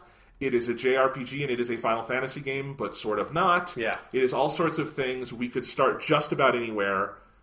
Do you have any thoughts on where you want to start, or do you want me to try to find something? Let's start with what is still 18 hours in, to me, the best part of the game, which is the fucking title card sequence in this game. Is so good. It is so good. This is something I need to say, and I'll say it a lot. When this game is on in terms of character and story, it is fucking on in a way I have very rarely seen in a game. Yeah. And I think you're going to see that more when you get to where I am, too. I hope so. But, that title card sequence, it's because you get a couple of little preamble sequences that just kind of set up the story. And then it's Noctis, Ignis, Prompto, and Gladiolus. And they are pushing their car down the road, and they are bickering, and Florence and the Machine singing Stand By Me comes on, and we rise up. Actually, for a couple minutes, it's just playing that while they're pushing and bickering, and then we rise up, and it says Final Fantasy 15, and yeah, you are correct in making that Guardians of the Galaxy comparison. Yeah, it's just something where it's the thing for this game, even when I have some issues with, the side quests, I have issues with the combat can be finicky and weird, and I have issues with so far what they've done with the pacing of the story and that kind of stuff. Even with all the little issues I have with the game, the setting and the tone and what they have done to get across this really bizarre amalgamation of so many different influences and of the history of Final Fantasy and of and also of our contemporary world and all this stuff, and just mushed it together into this weird story about 4 dudes going on the world's most bizarre road trip. It's Final Fantasy 15 is the most chill game I've ever fucking played, other than a Proteus or something. There's. I don't know if I tweeted this or not. It's the most relaxed and relaxing game about fighting giant monsters you will ever play. Exactly. It's something where, to me, my favorite moments in playing this game are generally me just driving down the road and listening to the soundtrack to Final Fantasy 1 while 2 of my buddies are bickering in the car and just sort of making a U-turn and heading to this new gas station and then getting out and having some jambalaya at the diner. Yes. That's kind of the stuff in the game that stands out to the most to me, is just sort of breathing in the setting, because the setting is in the finished game and has been since the first trailers of Final Fantasy 15.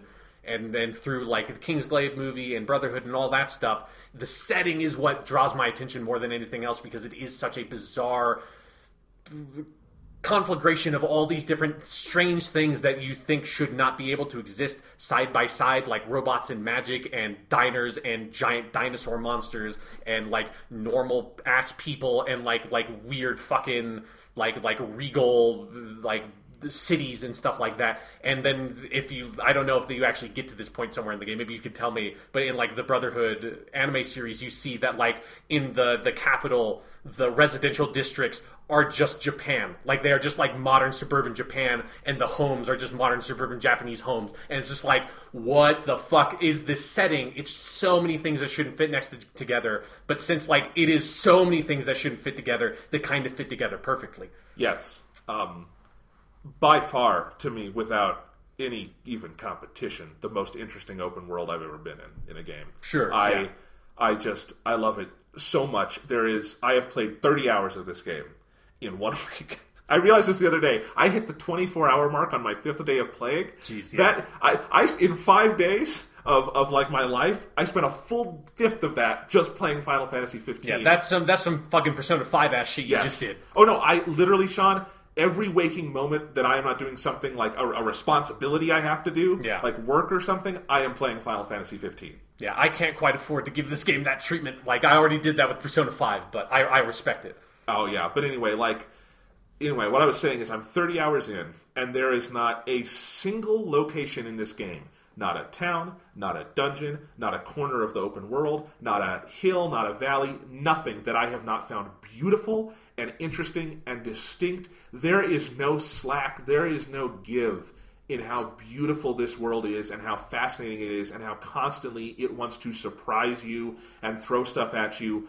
And yet it all hangs together so perfectly just as a world that is built. You will go from, you start the game in like this very rural, deserty area. That's where Sid and Sydney are. And that's where they, have set up shop. It's Hammerhead. Yeah. And you start there and you're thinking, because that's kind of what you see a lot in like the Brotherhood anime, at least in like the non-flashback parts of that.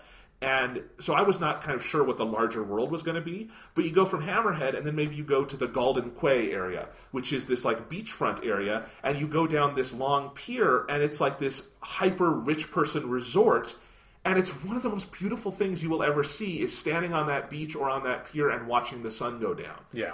And at one point I realized there's all these big things in the world. Like there's that big meteor that basically has landed, and so there's these big arcs of rock and stuff. And I'm thinking, that's really cool. I bet you never do anything with that, though, because that looks like a skybox kind of thing. Nope, there's a whole dungeon there, and it's just you go to it. And then like later on, you find this mountain of fire, and you think, that's part of the skybox, right? No, you can go to the top of that, and it's one of the best things I've ever played in a video game. It's the Rock of Ravana. I don't know if you've done it. No, I haven't done there. Do it when you have the chance. Okay. It's fantastic. And things like that. And that, no shit, this game has my favorite driving ever, and I never drive. Yeah. Ignis always gets to drive, because one, I think it makes him happy. And two... He likes to feel that he's being responsible, He does. And... I just love being in that car and just going anywhere. I try never to fast travel unless I'm sort of doing a kind of big quest thing and I have to. And just, that is one of the biggest pleasures I've ever had in a game, is just sitting in that car and listening to all those great Final Fantasy soundtracks you can find, because goddamn if Final Fantasy as a series as a whole doesn't have just the best fucking music ever. And just looking at the environments. It just drives by and I just sit and watch. And that is a kind of thing that no video game I have ever played has tried to go for. That kind of feeling, that relaxed road trip kind of thing where, what this game is about, and I do think the game knows it is about this more than I felt it was at the beginning, is it is about brotherhood. It is about these four guys and their journey and their friendship and their trip, and that is what you are experiencing. It's about them moving through this world and some of both their naiveties and their journey of maturation. And that basic open world process of you get in your car, you drive somewhere, you explore, whether you're on foot, chocobo, car, it's all beautiful, it's all fascinating, and then you go back and you do some more, and you camp, and you make some food, and you talk with your buddies, and maybe you go fishing or something, and then you get back in the car. I've never enjoyed the moment-to-moment of an open-world game to this degree. Yeah, it's definitely something where like what stands out about the game is the things that like you've never quite seen in a game before, of stuff like the driving model, which is just like I mean, it's basically on rails driving. Like Yes. it is, if you can either have Ignis drive the car for you, or you can drive it yourself, and then also you can just have like fast travel places. Although like the loading screens are so long that even if you want like. You might as well just actually drive there because you will be there by the time it would have loaded that area anyways, and you get to listen to some tunes even if you didn't want to. But yeah, like the driving is just like at first I was kind of like, oh, that's weird, that's a bit disappointing. Like I was hoping like you could do stupid open world driving shit of like driving into other cars and stuff. But then it makes sense of like no, like you're obeying the rules of the road. Like you are staying in your lane. You are like making turns when you can make turns. Like you're not like these characters are not just going to crash into other cars like maniacs because you tell them to. Like this is an open world game with driving where you go the speed limit. Yes. That's amazing on one level, you know? Yeah, at least luckily you're in the country, so there are no stop signs, so you don't have to deal with that. But like it is like on rails driving. It is driving that retains the rules of the road in a way that like you are generally taught not to expect. But then it does luckily have, once you get chocobos, you do get to have like like this is my fast mode of travel where I can just like jump over shit and like get out into the world and I don't have to run everywhere, because that was like I think they took maybe just a little bit too long to give you your chocobo, because it's like I got pretty fucking sick of running places at some point in that game. But yeah, like I feel like I got mine pretty early. You can probably get it at different points depending on when you do it. Well, no, you can like they introduced you. Like it depends on how much side quest stuff you do. Right. Like at what point. Like I was doing too much side quest stuff a little bit early on without like knowing that if I just go do this mission, I then unlock the mission where I can go get my chocobo, which is like just give me a goddamn chocobo, okay? But yeah, so that mission is Prompto is so happy. That mission is very good. Maybe they could have given it to you a little bit earlier, or signposted that was that was there a little bit earlier. But it's stuff like that. It is stuff like of like Noctis's favorite thing is just going and fishing. Like that's really all he wants to do. He doesn't want to be a prince. He doesn't want to fight monsters. He doesn't want to meet these like weird 6 gods that nobody really talked about before. But now you have to go meet them, I guess. He just wants to go, and he wants to go fucking fish. And you know what? I kind of want to just go fucking fish too. Like, the fishing is fun, it's relaxing, it's satisfying, and you can just spend a whole in-game day of just getting in your car, going and driving to a fishing spot, getting out, fishing, and then going and camping, and then, like, shooting the shit with your friends, and then looking at Prompto's stupid photos he took, you know? Like, love it. And it's all that stuff of just, like, being in the world. Like, the setting is so perfect, and, like, the window dressing and little things they put around of the activities and, like, and the characters and like the camping, the driving, the fishing, the pictures, like all of these are these weird little mechanics that you normally wouldn't see, or if you did see like the fishing, it would be way less emphasized in another game. But here it kind of like takes a precedence and takes a like something that gives this game a structure that you've never really seen before, and just makes the game feel completely unique. So unique. Just a day in the life of this game to me is so insanely fun and unique, and that Prompto photography thing is kind of the thing that ties that element of the game together for me. Yeah. Because, and I actually think all of it, that I think the way that each one has a skill where, you know, Noctis fishes and Gladiolus scavenges and Ignis makes the food and Prompto does the photography, that alone just as a gameplay mechanic does such a good job of letting those characters live and breathe as part of this world and not just like random members of your team. Yeah. But Prompto doing the photos, I love this, and I love this kind of photo stuff to begin with. I use the share button very liberally on my PS4, and just the fact that it does that at the end of every day when you go camp or you go to an inn and Prompto has his photos and they make jokes about them and they talk about them, and I just love like the actor who does Noctis has this so perfectly where he's like, hey, that's pretty good. Yeah. And he's like really interested in it, and Prompto is so happy, and they do these crazy selfies and stuff, and I've been posting these on Twitter because I get so much joy from it, and they even let you in the game just tweet your photos. Yeah. It's great, and in fact, my biggest complaint with this game, and I am not joking when I say this, is that you can only save 150 photos. Yeah, like I've seen they put that like of how many you have out of 150 up there, and I see that number slowly hitting 150. I'm like, I don't want it.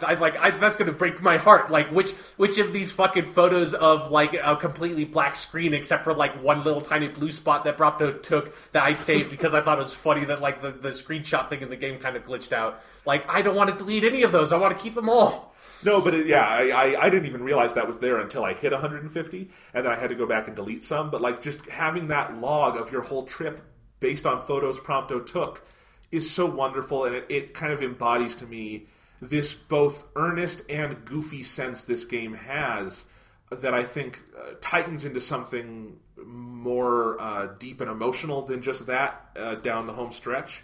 I'm trying to tread lightly, I guess. Yeah. But that is something I love so much about this game. It's why that opening sequence works so well, because that title screen with Stand By Me and everything, it is 100% cheesy and tongue-in-cheek, and it is also 100% earnest. Yeah. Like, that is what that game is about on both sides of that coin, and I love that about it. Yeah, and it's something, it just declares very early on that, like, this game is not necessarily about, like, the big world-ending shit. Like, that will be a part of it at some point, but, like, it is about these characters, and it is about, like, everyday life. And it's something that, here maybe we can kind of transition a little bit into talking about the voice acting, and maybe one of the reasons why I don't like the tack that the localization team took with the English stuff is that a big part of this game to me is that the people in this world are just people. Yes. Like, with like a handful of exceptions of some of the villains are like eccentric and weird on purpose to sort of like stand out. And like maybe like the main cast is like a little bit extra quirky than just normal people, but even then like they are way more normal than your normal cast of, or your usual cast, let's say, of Final Fantasy characters.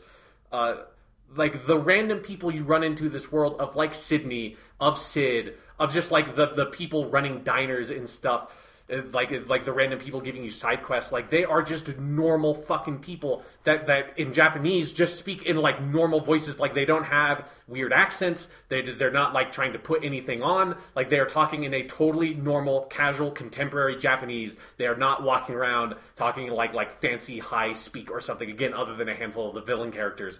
Like the people of the world are just people, and they dress like normal people, and they have cell phones, and they have cars, and they have day jobs, and it's like, and they just live in this normal, what you could recognize normally as just a contemporary society. That contemporary society also happens to exist alongside magic and demons and giant monsters.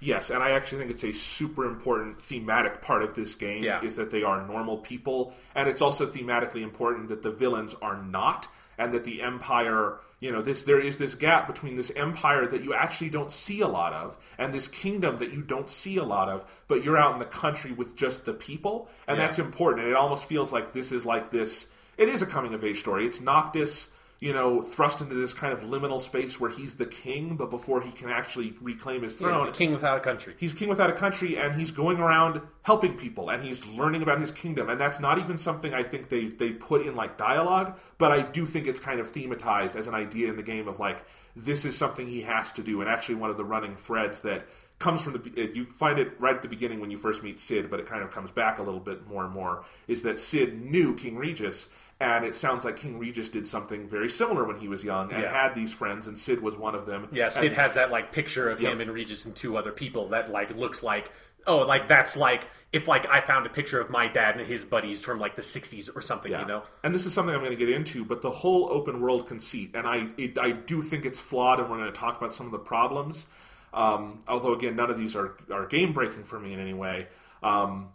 While it has problems, I think the overall thematic idea of the open world and how it functions in this game is as this kind of halcyon days kind of thing of Noctis and his friends getting to be friends and getting to go out there and learn about this world while darkness literally intrudes, because one of the story elements is that night is getting longer. And that actually happens in the game as you play, is that the night sections start as a 4-hour block and get longer and longer. And as that's intruding, it's kind of this, how do you let go of that part of yourself and that part of your life? And I think when the game starts really zeroing in on that, the emotional impact of this thing is fucking immense to me, and part of that is because of how they set up the open world stuff. Even the inanity of a lot of the side quests, which we'll talk about, which I generally like just because they let me go explore the world and have fun with it. I think you could even make the argument that there's a reason a lot of those are as mundane as they are when you look at the overall scope of this thing. But I might be getting ahead of ourselves. So. Yeah.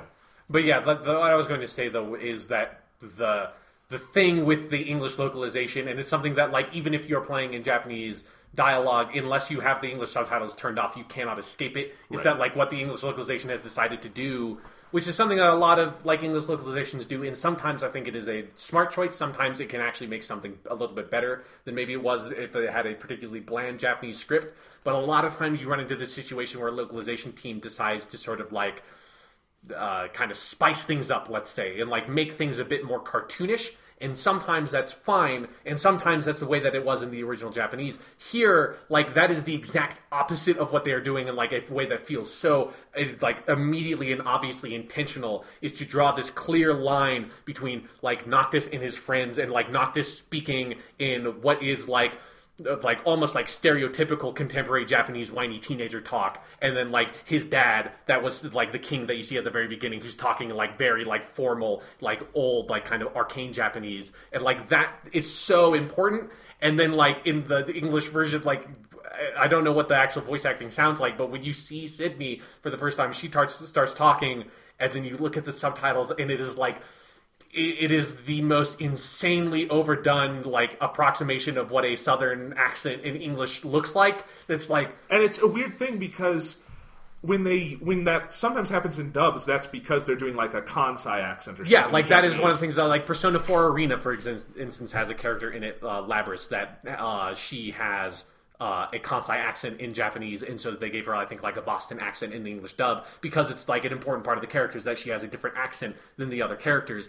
In Japanese, she is speaking in totally normal Japanese. The one thing she does is she calls her granddad Gigi, which is a slightly, like, countrified way of referring to one's grandfather. It is like the most minor thing that, like, you would be like Papa is what they do in the subtitles. If it was just that and all the rest was normal, that is, like, what she is saying. I mean, here's what we could say. Sid and Sydney sound like they are rural people, but they don't sound like country bumpkins. Yeah, something. Exactly. They don't because sound like weird, crazy, like, parody rednecks, you know? Yeah, because most rural people talk mostly normally. They might have some little things that are different, and I do think the writing in Japanese is very good at those nuances. Yeah. But the English version, yes, decided...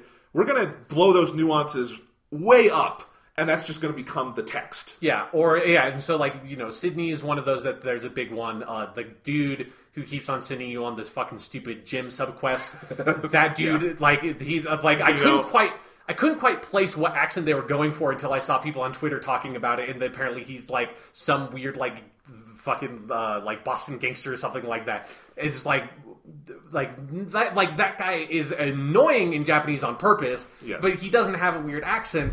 And also, like, Ignis in the English subtitles has like in Japanese he's a little bit stiff. He's stiffer than other people. He speaks in a more polite way, but like in the English subtitles, like, he talks completely differently than everybody else. And it's just something where it's like, all these characters, you've kind of just, like, taken the little tiny eccentricities they had and, like, ballooned them out to be, like, cartoonish in a way that's, like, antithetical to what I feel like the game wants you to feel these characters are. Because I think the character work in this game is so above and beyond most Final Fantasy games. Sure, yeah. And it is too bad that I think that might be significantly lost for a lot of people playing this in English. Yeah, because, and like, particularly I think, like, Noctis is the one who, to me, like...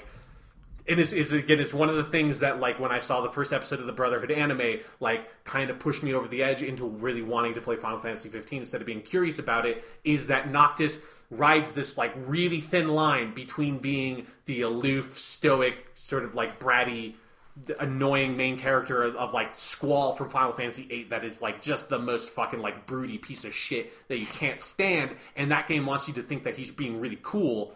And, like, Final Fantasy 15, like, Noctis wants everyone to think that he is like Squall. That, like, he wants everyone to see him as being this, like, broody, dark, like, tortured prince. That, like, he's, like, this weird kind of nerdy dude who really likes fishing, and he's, like, socially awkward, and he's this kind of whiny brat. Like, then that's, I feel like, that his performance in Japanese is so good at getting that across and, like, walking that line and making you constantly realize, like, oh, he's, like, 17 years old. Like, of course he can't handle this shit. Like, of course he's being an annoying shit because he's a prince. Like, and they get that across, that he's supposed to be a whiny teenager because he's in the process of growing up. I feel like a lot of the English subtitles have not, like, really gotten that across. And there is so much nuance to what he is because he has that brooding side. But so many of those moments when you're out in the world, why they are magical is because Noctis lets his guard down, and he's just nerding out, like, oh my god, we get to fish. Yeah. Or he's like, Prompto, that's a great photo or something. Or like Prompto will ask to take a photo and Noctis will be like, sure, where do you want to take a photo? And like he'll kind of like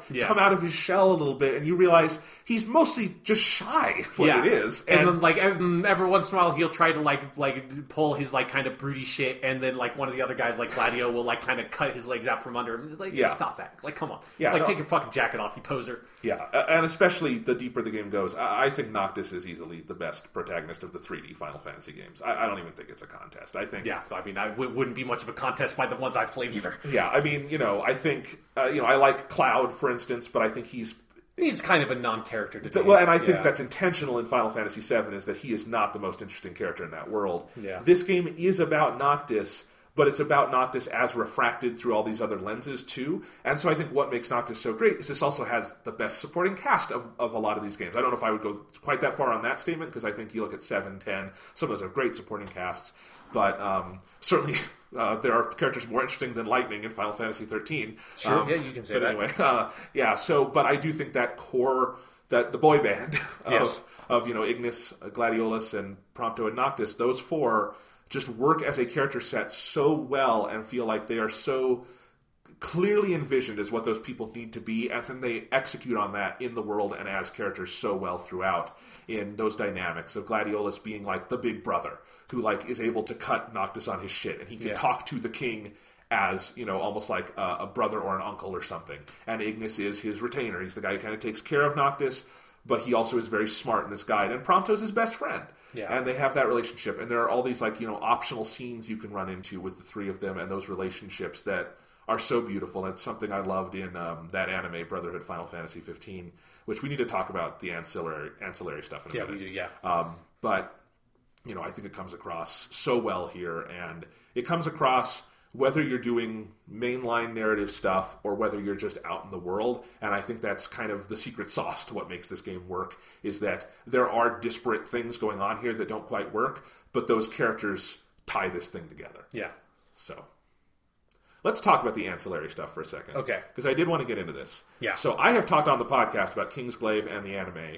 Did you catch up on those? Yeah, then I am so glad I decided to watch King, because it was something where it was the night before Final Fantasy 15 came out, and the day before I had watched all the Brotherhood stuff on Crunchyroll, because you can get through really fast, and I really like that a lot. In particular, I love everything about the Prompto one. I think his backstory is really interesting. Yep. I just love getting the peek into his house and his neighborhood and the elementary school, and it's just you could take any of these screenshots and nobody would think this is from a Final Fantasy thing. This is the most stock fucking standard anime, contemporary anime character house, neighborhood, and elementary school you could fucking find. I could show you 24 different pictures from different shows I've seen that are these exact same environments, and it was, again, it's one of those things that the setting in this game is fucking nuts and it's amazing.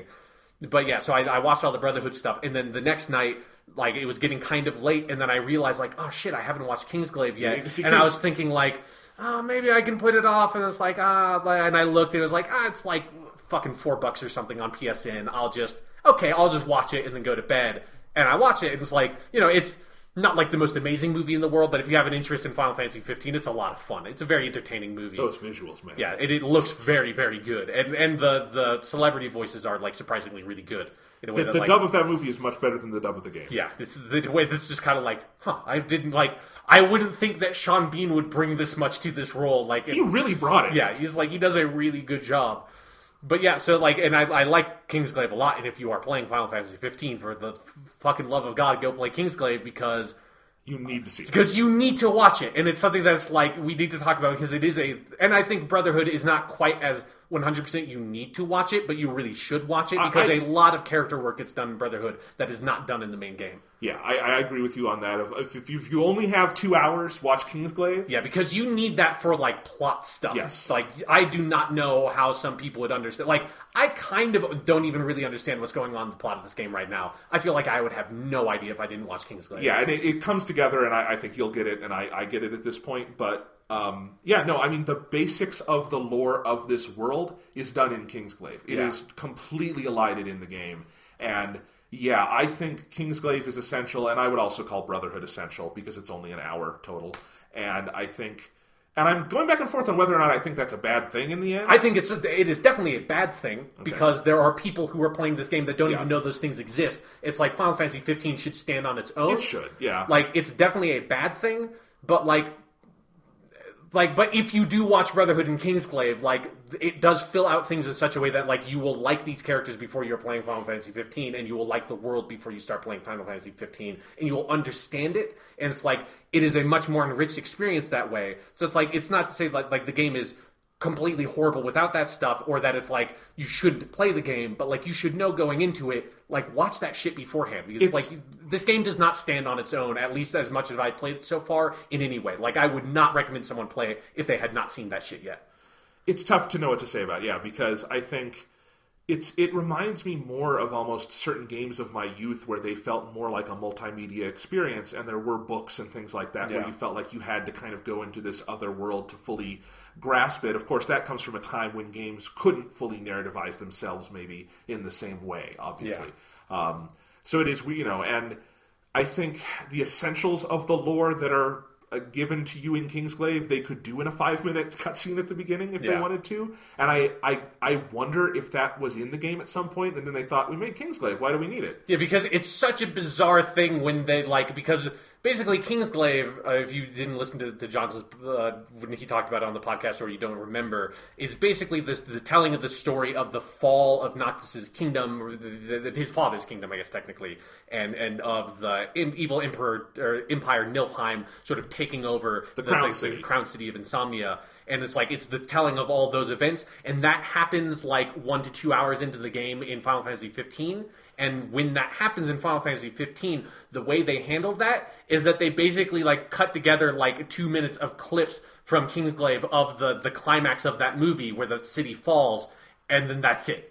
And then Noctis hears about it. And it's something where I almost feel like it would have been better if they hadn't even shown any of that stuff, and it was just Noctis waking up and then like reading it in the newspaper. Well, and here's the thing. I don't know if you read this. Those cutscenes from Kingsglaive were added in the day one patch. They were not part of the game that journalists played, and they're not on the disc. They were not an original part of the game. So they added those very last minute, and I agree. I think it would be better, because I actually see the logic of that standing separate, and you're just from Noctis's narrow viewpoint. Like I can kind of see that, but then you you showing like this weird truncated vision of it. It's like I saw Kingsglaive, so I know what's going on. But if you didn't watch that movie, I imagine you would look at that and it's like, what the fuck is that giant like monster? Like, what am I looking at? And then like, do you just have to like put the pieces together? Like, oh, okay, I guess that was the fall of that capital. Why did they show that to me that way? Like, it's such just a bizarre presentation of it. It is. Like, I kind of wish you could choose to turn that off or something, like if I were ever going to play the game again.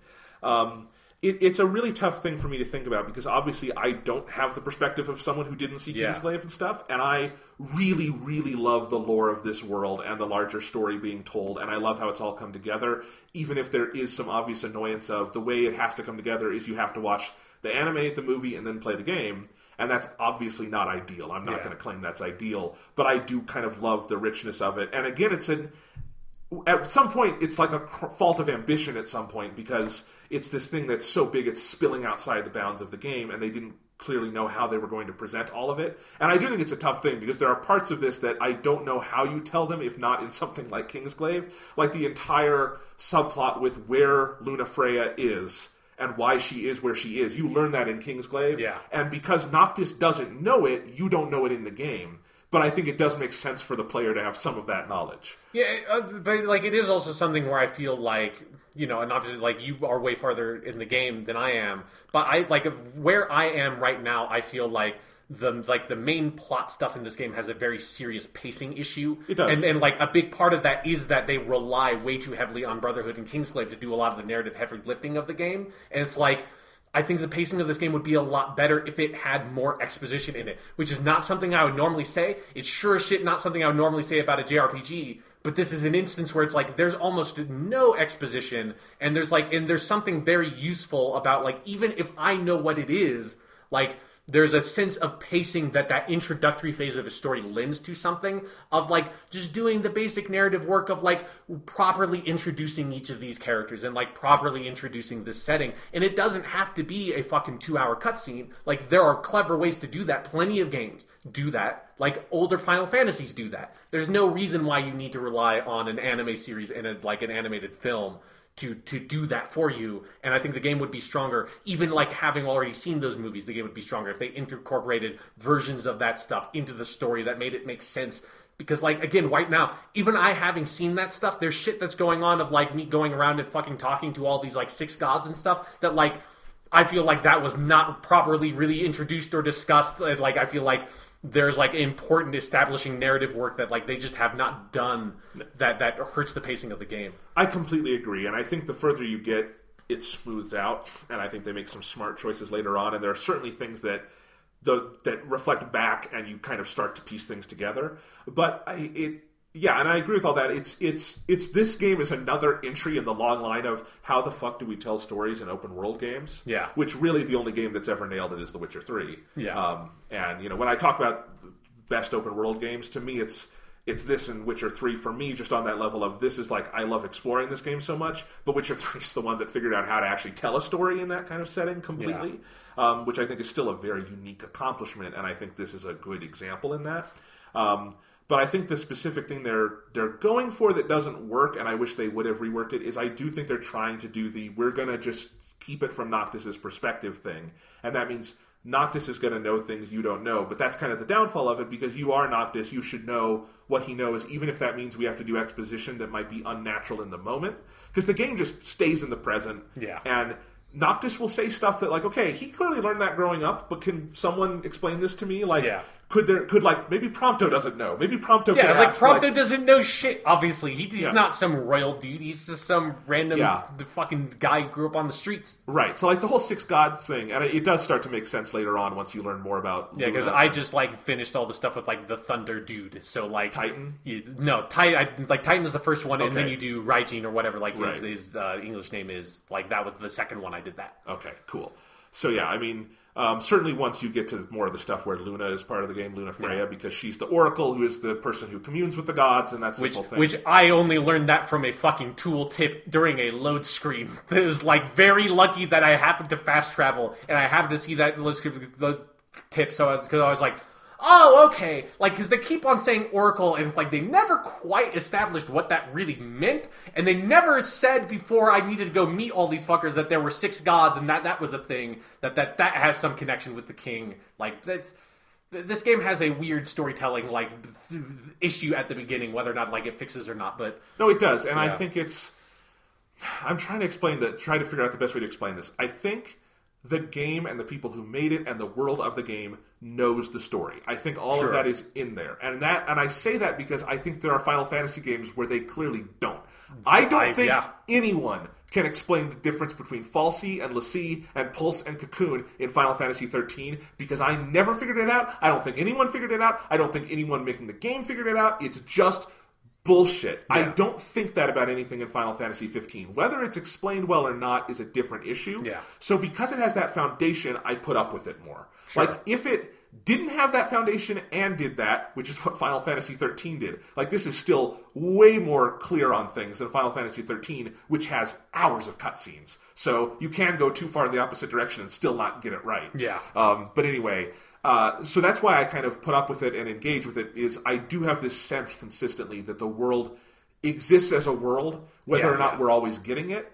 And that is kind of step one in any kind of lore-based storytelling. But I do think there is that second step of clearly conveying it to the reader, to the player, that has some hitches, clearly. Yeah. So I think another sort of issue with the game in that vein is that this is a problem that, like, most video games have, certainly most open world games have, and, like, generally I kind of, like, ignore it because it's not that big a deal.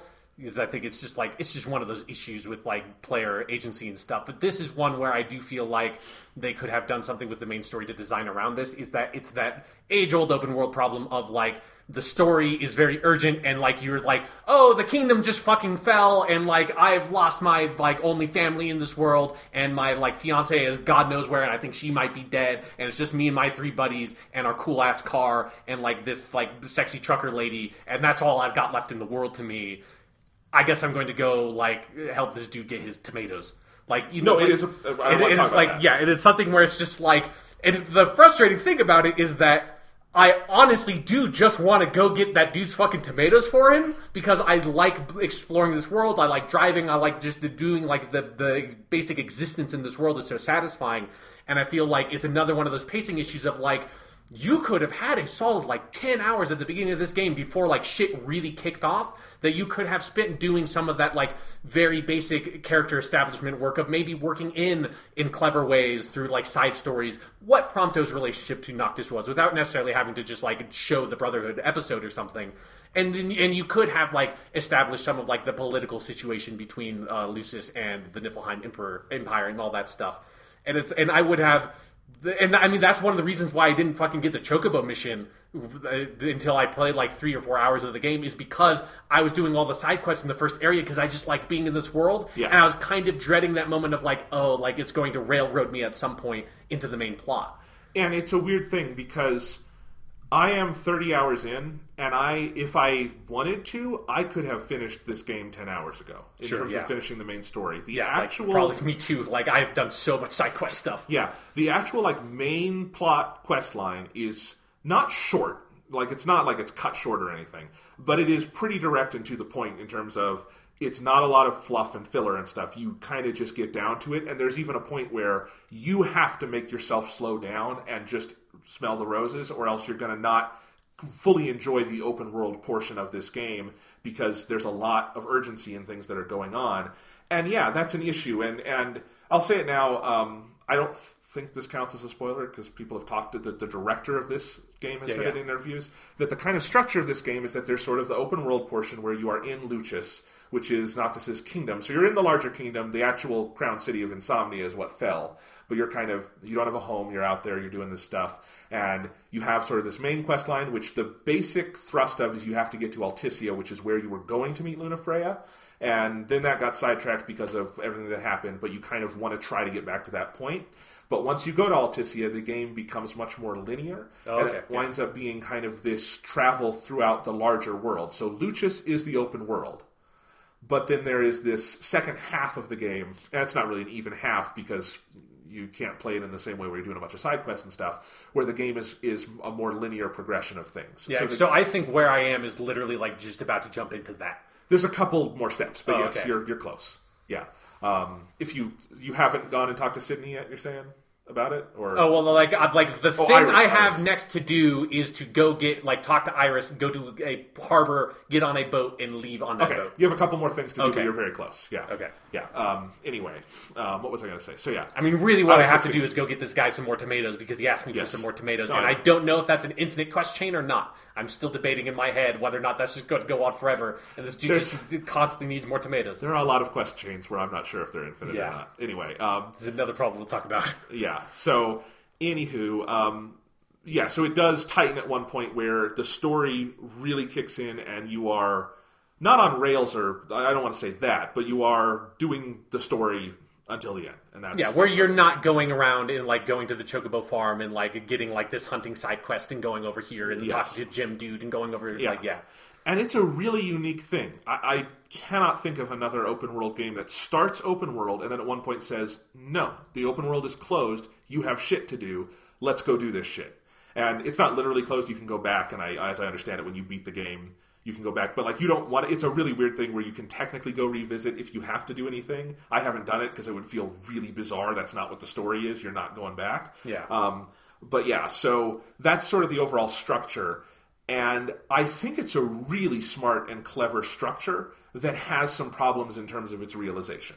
I mean, it sounds like it's a great idea for a structure. They just need to adjust where and when and how it happens. Yes, well, if you had that open world stuff when things were way more laid back and that was a much longer stretch of the game, like that would make a lot of sense to me. And then when like things start getting really dire, it like kind of mainlines you. Sure, absolutely. I think there's a couple things that needed to happen during the what I'm going to call the open world segment of the game, which is chapters 1 through 9-ish or something. Okay. So during the open world segment, I think one, yes, it needed to be longer before the insomnia fell. I think that just needed to be something where you're out and doing the road trip more. It's a tough thing where you'd have to figure out, well, how do we stop them from getting where they need to go? But, you can do that. You can figure it out. Sure, and then I think I like the idea of you're out in Lucius kind of lost for a while after the fall of the kingdom.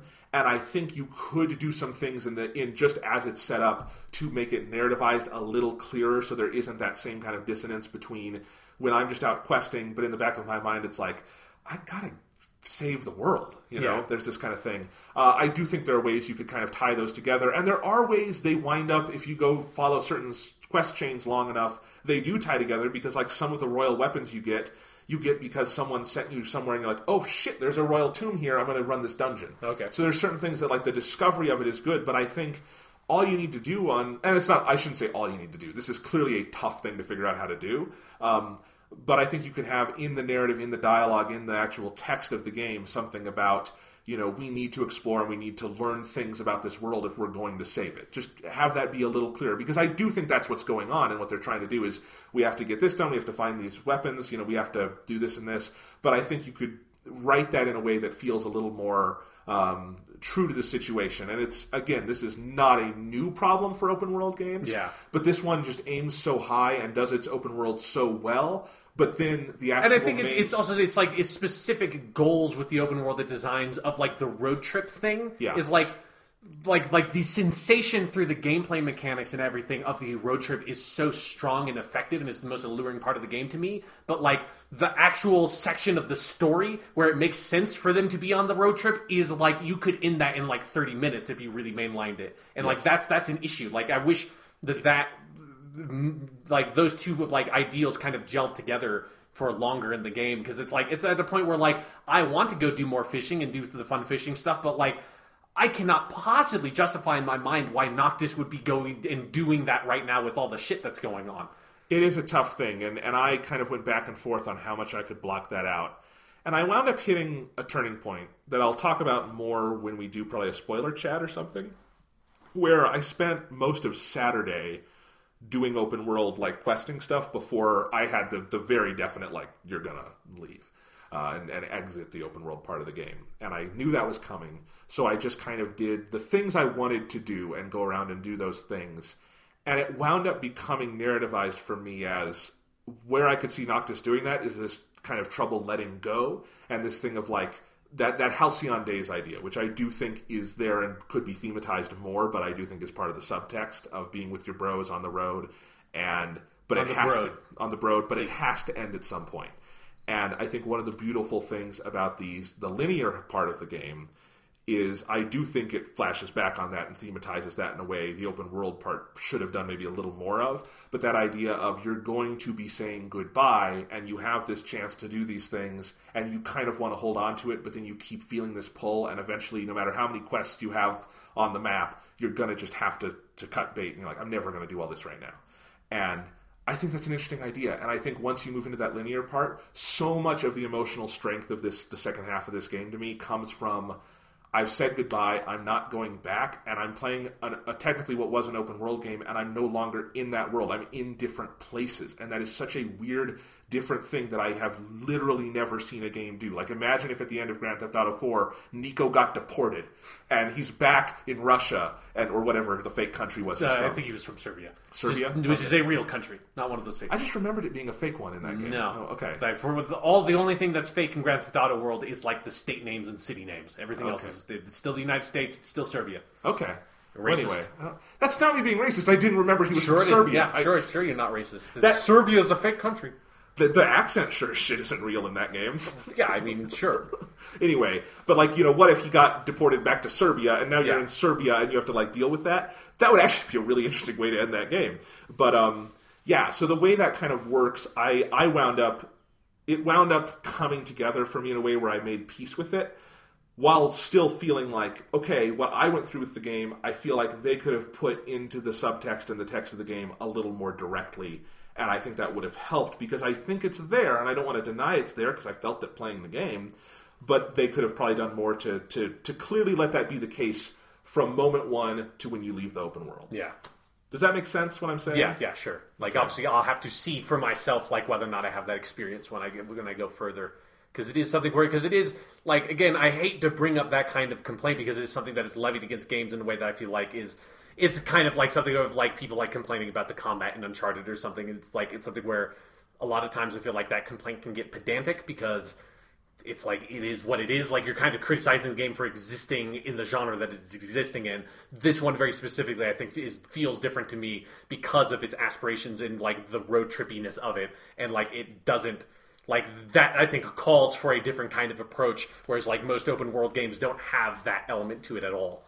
No, and I do agree with that. I mean, I definitely feel that where the best thing about the game is that relaxed element, and then there are parts that, you know, kind of take that away from you or make you go through it faster, and I think there is this constant push and pull. And all I'm saying is I do think the designers were aware of that, and I just don't think it made it into the writing fully. Because I do think there's some ideas there that are very interesting of having this open world where you have this relaxed system and all that, but you're being told that's not your main goal here. I think that's actually a really interesting thing to do in a video game. Of saying, here's the world, here it is, but your specific goal is not to just go spend all your time in it and explore it all. I think it's a really fascinating idea. And I don't think it completely works on that in terms of narrativizing and thematizing it, but it's fascinating to me. Okay. That's all I'm saying. So, you know, like, you know, I look forward to when I'm done with the game, going back and just questing and being totally relaxed. And I think that's what a lot of that stuff is probably really there for. And maybe it should just be closed off until you finish the game to make it. That's another thing I think they could have done is some of that side quest stuff could just be closed off. Because I've already gotten some stuff that, like, it says level 60, and it's like, I'm not going to be level 60 until I beat this game. Like, just the way this goes. So it's like, why would you give that to me now and allow that to be here when that's clearly post-game content, you know, when you're kind of free from any narrative restraints, right? Yeah. So it's a weird thing that happens with it. Yeah. My concern for, like, this is like a personal thing, although I think other people have this element as well, is that, like, you know, I hear people talk about it. It's like, oh, like, you know, you can just go finish the main quest and then you go back into the open world and then finish all your side stuff there. It's like, that has never worked for me in any game I have ever played. I have never been able to be like, oh, okay, I finished the main story. Now I'll go back and I'll collect all the feathers and I'll do the side quest with this dude and all that shit. It's like, I will tell myself that's what I'm going to do, and then I finish the main quest and I'm like, okay, I'm done. Like, no, it's hard for me because without the pressure of the main quest on there, it's like all the significance and the meaning behind side quest content just, like, evaporates for me. It's like a weird psychological thing. I'm curious to see if that's going to happen with this game or not. It sounds like they're kind of expecting people to do that. It is, and I'm curious too, and I'm curious how they set it up, because that's another issue I have with, like, games that have, you know, I don't know how definitive an ending this game has, you know, where it kind of goes in terms of how it concludes. Is it going to be the kind of conclusion where it feels totally natural for Noctis and his bros to go back on the road, or is it the kind of conclusion where you're clearly out of time and space now, which is what a lot of open world games do, you know? Yeah, it's the thing of, like where sometimes literally they'll just put you in there and it'll be like, oh, it's like, this is like we put you right before the moments of the last mission of the game, and now go play around. It's like, why would I do this? Is a, like, bizarre, why would I do this? This is insane. Witcher 3 is a really good example of that. But Witcher 3 is also set up in such a way where it clearly wants you to just be done when you're done, because you do the stuff while you're playing, and I don't think it wants you to do a lot of post-game stuff, if that makes sense. Yeah. Except for, like, the DLC, which exists in a different kind of... Yeah, it's like a side story world or something with the DLC. Yeah. So, I don't know. And again, so many of these things are flaws of ambition to me, where it's like the kind of magic they wind up conjuring in this game is the kind of thing I don't know as a designer if you even know that's happening until it happens, and then you have these different disparate plans that maybe just can't be rectified with one another. It's a weird thing about game design when you're, you know, in the forest for so long working on these individual trees, and then the whole thing maybe doesn't work, even if a lot of those individual components are so good and so beautiful. Yeah. So let's talk about the combat system. I wanted to address one more thing, because I think is a better, like, addition to what we were just talking about. Because it's also, I just have a question, Jonathan. Okay. Should I still be doing the side quest stuff? Does that ever become something? Do those ever get good? Are there good side quests in this game at some point? Is there a side quest that is more than go to this place and pick up 3 of these things? I think there are ones... no is the short answer. Okay. I think there are ones... I think they're there just to encourage you to go explore and stuff. Yeah. I don't think they are like Witcher side quests where there is heavy narrative content where like that's character building and stuff. I think there are ones that are more fun than others. There's the guy who looks like Hurley from Lost. Right, yeah, the picture dude. I enjoy those side quests because I just think they're kind of fun and low stakes, and they feel very true to kind of what the game is doing with the photography. And Prompto is so happy whenever you take one of those, and those are fun. But yeah, I think there are ones that are more fun than others. But no, I know the quest lines end, some of them, but I have not gotten to the end of any of them. And I spent a day just going between Hurley from Lost and Dino the reporter who wants to be a jeweler. Yeah. And I swear to God, I got to like 3 different quests with both of them where I said, this has to be the last one, right? And it never was. So I don't know how many there are, and I have not been able to find like a finished quest list online because the game is so new. Because I would love to just look it up, like, when does that side quest line end? And like, just look at it as, like, in which one of these are just, like, infinite ones? Because some of them have to be. Because it's like, some of the dialogue is so generic, I cannot possibly imagine that you would write it that way if they were actually all unique quests.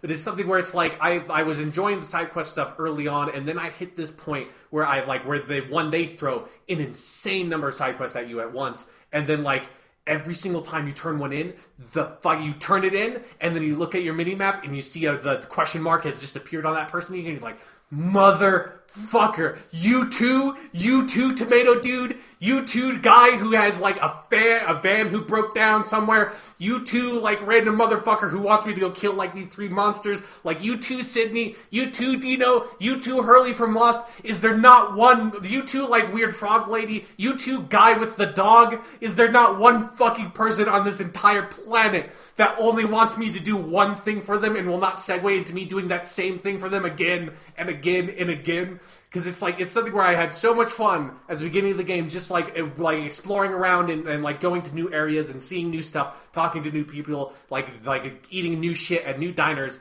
and like getting chocobos and all that stuff. I was having a lot of fun. And then I just hit this point where I just like, it snapped. Because there's like, because even like going down that whole list, I forgot there's also the Chocobo dude, who's the exact same way. Yes. You go and you talk to him, and he's like, hey, go help this Chocobo. It's like, okay, I'll do that, and had a little bit of fun. And I go back, it's like, hey, I helped the Chocobo. It's like, oh, hey, can you take a picture of this Chocobo? It's like, okay. And I go to take a picture of that Chocobo, and I come back, and it's like, oh, hey, a Chocobo ran away. Can you go get it? It's like, fuck you. You have like 10 employees here, dude.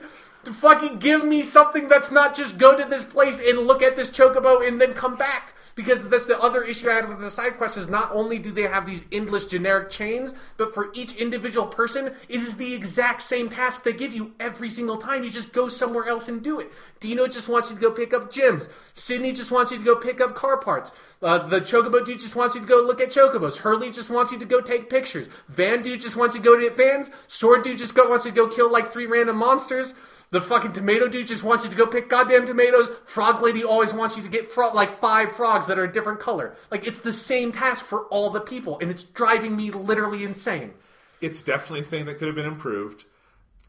I think the best way to play it is just do things you find fun and try not to be completionist about it in that way, because there are none of those are quest lines in the sense of like they will build narratively and have this beautiful ending or anything. I do think some are more interesting than others. The Hurley from Lost one progresses more and more where you like learn things about why he's asking you to take the pictures and stuff that feels like a little more narrativized, and like Cindy's ones, Sydney. God, it's hard to keep straight in your head when every time you read Cindy and then you hear them say Sydney. Yes, anyways. I want to say call her Sydney because that's a real fucking name. Yeah. But anyway, Sydney's bring you to places that will reveal dungeons, which is nice. Things like that, and those will give you more tangible rewards and things like that.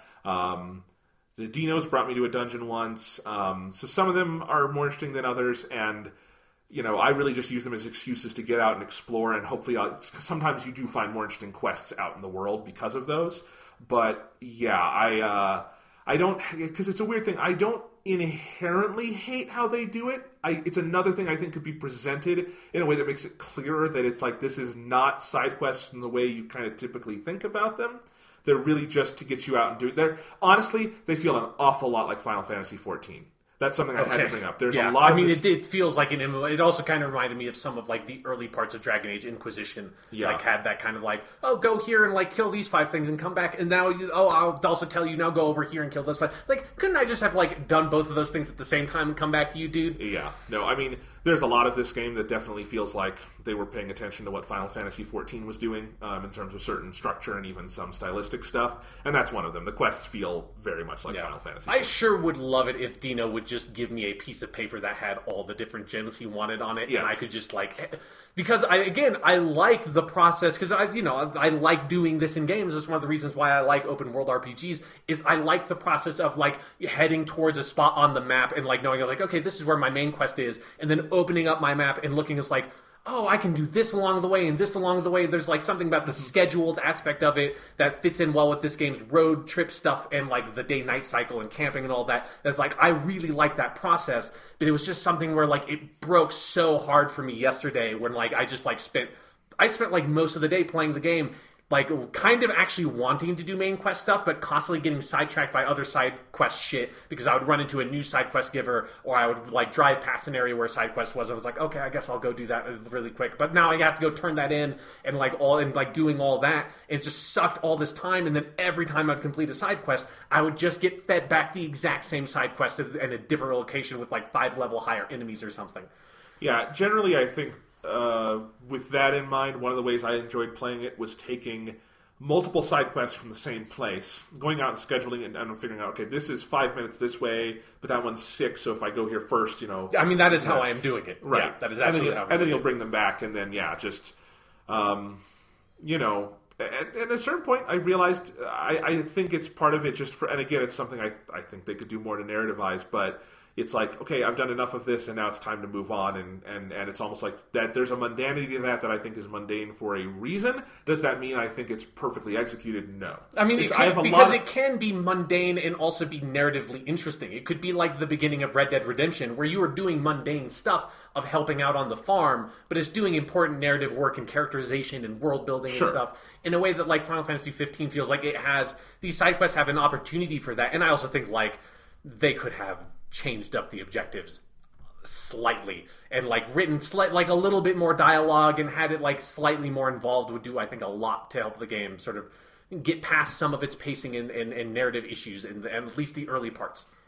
No, I agree. I think it's different degrees of how much it winds up bothering you or not and stuff. But yeah, I mean, the other thing I would recommend doing is the hunts. I think I've done a lot of hunts. I like the hunts.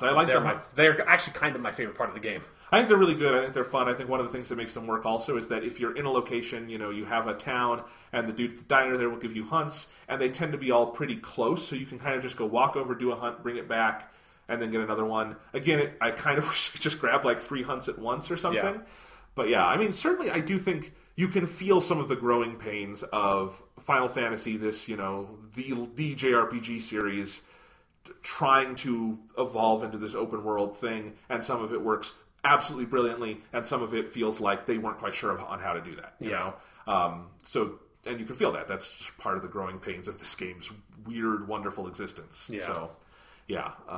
Okay, now we can talk about the combat. Because I want to talk about the combat just because it's such a part of the open world to me. Yeah. And I really love the combat, and I'm interested to hear what you think, because I think it's something that for me, that and the dungeons and some of the stuff you do on the open world and stuff, just that's another part of kind of, to me, like what I would call the secret sauce of just no matter how flawed certain parts of the game goes, the actual just play of it is so fucking solid, and I like it so much that it really brings me back in over and over. Yeah, I kind of, honestly, I run hot and cold on the combat a bit. It's like a lot more hot. Like, I generally like the combat a lot. I think it's fun, it's engaging. It's like visually fantastic, and just like the animation work and all the different things of like the link up attacks and stuff that have all these fun, cool animations, and just the not just teleporting around and all that shit. Like, that shit just looks awesome and is fun to engage with.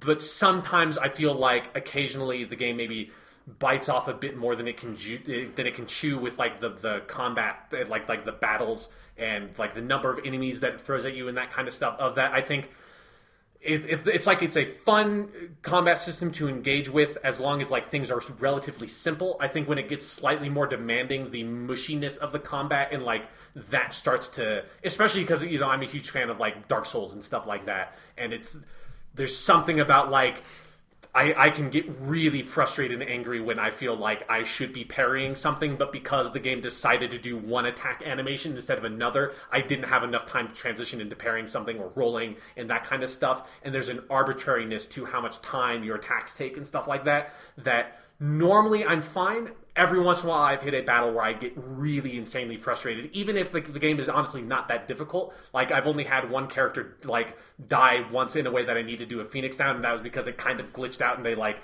got stuck in an area where it was on fire and they just died almost immediately. Other than that, like, I haven't had it has not actually been difficult, but it's just been annoying when it's like, oh, the camera's gotten stuck behind this fucking tree and I can't see a goddamn thing. Or it's like, how come I didn't parry that? I was fucking holding down circle or I was holding down square and then this thing attacked me. It's like, clearly I should have parried that. I parried that the exact same way 2 seconds ago. Why didn't it do it this time? And there's just it's not quite tight enough. And like, obviously it's a very different combat system and it's not trying to be absolutely tight. And like I said, normally it's fine. But every once in a while I'll get into a battle where I'm like, fucking goddamn it, like I just want to like snap the controller or something. I have not felt that at all, but I understand where you're coming from. And I think part of this is you and I are coming at this with very different backgrounds. Yeah. In these games, like, I have nothing against him. It doesn't do anything for me. I don't like the Dark Souls, Bloodborne that kind of combat, so I don't have any experience or expectations tied to that. Yeah. And I do think I totally understand where you're coming from because this superficially has similarities, right? And maybe more it's like just a third-person action thing. Yeah. I think as like something that Final Fantasy has kind of been moving towards trying to do for a while now, of like taking the Final Fantasy general battle system, even though it's changed over the years, and making it an active, third-person kind of thing. I like it on that level an awful lot. Yeah. And I think it's a lot of fun, and I think I'm going to talk about this more maybe later, but I actually think people have been talking about, like, how much does Final Fantasy 15 really feel like Final Fantasy? And my answer is, I think way more than any of the 21st century Final Fantasy games. Sure, yeah. Way more. And I actually think being an evolution of the combat system and being an actual 3D combat system in some ways makes it feel more Final Fantasy than sort of grafting on to 3D a turn-based combat system or something like that. Yeah. So I think it's obviously much faster than that, but you can see the roots of what Final Fantasy has always been in it, and I like that about it. Yeah, absolutely. But it's very fast and crazy, and I think it's very accessible, and I like that about it. I think, obviously, as you say, it does have mushiness to it. There are things that are unpredictable. I tend to kind of like the unpredictability of it in some cases, where I think I love the kind of orchestrated chaos that it always is, and I think it's just such a Tetsuya Nomura kind of thing. Sure, it's like his fingerprints are so on parts of this.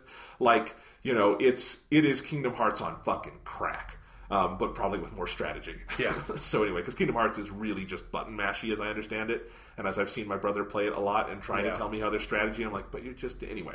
So I don't have those problems. Obviously there are areas where technically the game can't keep up with what's happening. Although I will say, I am amazed it doesn't happen more. Yeah, it is a gorgeous game, and like the animation quality in particular is what I'm most impressed with most of the time. And that it chugs sometimes with that, but generally very rarely. Once you get to Alticia, that city is so big and so fucking detailed. That's the only part of the game that is chugged for me. Although you also don't really do combat there, so it's not going to frustrate in a way that's like this is breaking the game. But like, generally, I'm impressed that the camera doesn't get fucked up even more than it does. Because what it's doing, I have never seen a game even attempt something quite like this, where it's a third-person combat thing, but it's a third-person combat where you are flying around and transporting, and just absolutely crazy bullshit is going on. Yeah. And it's really stunning. And I don't know, I find it very, like, once I got the hang of it, it's very intuitive, and I can just kind of do it, and it just feels like not that it's mindless. It's hard to describe. It's not mindless, but I almost don't have to think about it. I can just kind of instinctively know where to go and what things to do, and I wind up having a lot of fun with it. And I do think when the game gets challenging, it can get really demanding. Like, I've done some higher level dungeon stuff once in a while. And not all the dungeons are like underground. Some of them they call them dungeons, but you're climbing up a mountain or something. Okay. So they're much more open. and some of those have some really hard encounters, but I found them really rewarding. So yeah, for me, like, I'll have to see, because it's a pretty big caveat of, like, not having gotten to the end game and, like, seeing the combat system pushed to its absolute limits. But it is something where, for me personally, again, like, normally I'm totally fine with it, but I do think it exists in a weird line of where it's like, it could maybe stand to be a bit more mindless, and then I wouldn't mind the mushiness of, like, the timing on the parries and stuff like that, which, like, I mean, there's not really timing much on the parry stuff, but of, like, moving from transitioning animations and, like, the lock-on stuff, I think could have used another pass in getting that to work well, because it's, like, weird. And then also, it is insane to me that this game does not have a bestiary of some sort, that, like, every single time you fight a monster, Ignis has to do fucking, like, figure out its weakness again, or I have to remember. It's like, dude, we fought imps like 2 seconds ago. Like, how do you not remember this shit? Like, that like, it just needs that. So, like, because I think that would also make the hunts more interesting. Is like, oh, I fought these things before, so now I know, oh, like, let me equip my fire sword or something. That'll be more effective. Like that, it could use some of that stuff. That is the biggest flaw to me in it, because I wind up I have a pretty standard equipment set, and I just know, okay, that it's going purple on the letters, I'm going to go to my sword, now it's orange, I'm good. Yeah, but then every once in a while you're on something that's like, well, I can't find whatever it is because I don't have a fucking thunder axe or whatever, you know, like, that just feels like, or then when you do see what it is, like just let me, like, restore that information in the game somewhere where I can recall it. But, like, yeah, so, like, it could maybe be due to be a bit more mindless, but it could also, if it tightened things up, it could be, like, more exacting and more challenging, because it does feel like sometimes it is asking you to do that, of, like, being pretty active in combat and dodging around and flanking enemies and stuff like that. And normally that's fine, but every once in a while, like, just the mushiness of it and it wanting to be so sort of chaotic and cinematic in a lot of ways means that it takes something away from the exactingness of the controls. And, like, I don't need it to be exactly Dark Souls, but I wish it was maybe a little bit more closer to, like, Witcher 3 or something, which is still, like, not all the way onto, like, the Dark Souls, Bloodborne, like, Ninja Gaiden, Bayonetta, that, like, top tier of, like, really precise third-person action stuff, but is, like, you know, you don't know exactly what animation Geralt's going to do when you press square. Like, there's a bank of, like, 4 or 5 different ones, but you know, basically, it's probably going to take about this much time. It's going to hit, like, an enemy about this far away, and I know about when, like, during it I can dodge and stuff like that. Like, it's not super precise, but it's precise enough, and Final Fantasy 15 is just a bit too far on the other side of that I wish it, like, tightened things up better. But we'll see how it goes when, like, I hit way more sort of, like, sophisticated and harder, more grueling combat scenarios, if maybe it clicks for me better or something. I don't know. Yeah, I don't know. I mean, how much stuff underground have you done? I guess, like, 3 or 4 dungeons at this point. It's funny. It's a weird thing, because I really like the dungeons as exploration. I think visually they're really interesting. Yeah. I think they're fun to explore, and especially once they start varying it and they're not just underground, they'll be in a forest or they'll be on a mountain. Yeah, you saying that they were not all underground, it was very heartening to me, because I think I just hit my, like, the 4th dungeon I did was like, okay, I kind of am hoping the next one's not just a cave, but this one's an ice cave and this one's a lava cave or something. Yeah, no, that's not it at all. There's more to it than that. And that is the area where I do think the combat breaks down the hardest, is in caves, just because this isn't really built for a super constrained space. Yeah, I was feeling that as well. Like, it gets so much advantage of you being able to, like, do the point warp up to, like, a big, like, rock or something. And there are some dungeons that are built for it better than others. There's some that have the point warps built in interesting ways where they're almost like multi-tiered. The ice dungeon, I think, was a good example of that. There's some really fun combat scenarios in that. And I think some of it I like when you're kind of... It's like, okay, I'm not going to be doing a lot of warping here. What else can I do? I think some of that's interesting. But clearly it's not what the game was going for as its main thing with that combat. And I actually think if you look at the whole scope of a lot of the dungeons I've seen, at least so far, that doesn't feel like that was what it was ever. Like that, it wasn't supposed to be just caves and stuff. Yeah, because also the camera feels weirdly confined in those areas in a way that it's like, it's not... Like, the camera is designed to be pulled back further, and when you get in caves, like, it kind of... It's forced by the geometry to go in tight, and, like, the combat does not work with a tight camera. No, it doesn't. And so that's... Yeah. It just so happens that the first few dungeons you see are kind of tighter caves, but I don't think that by any means speaks for the totality of dungeons in the game. That's good, yeah. Or even that all the dungeons are combat-based. They're not.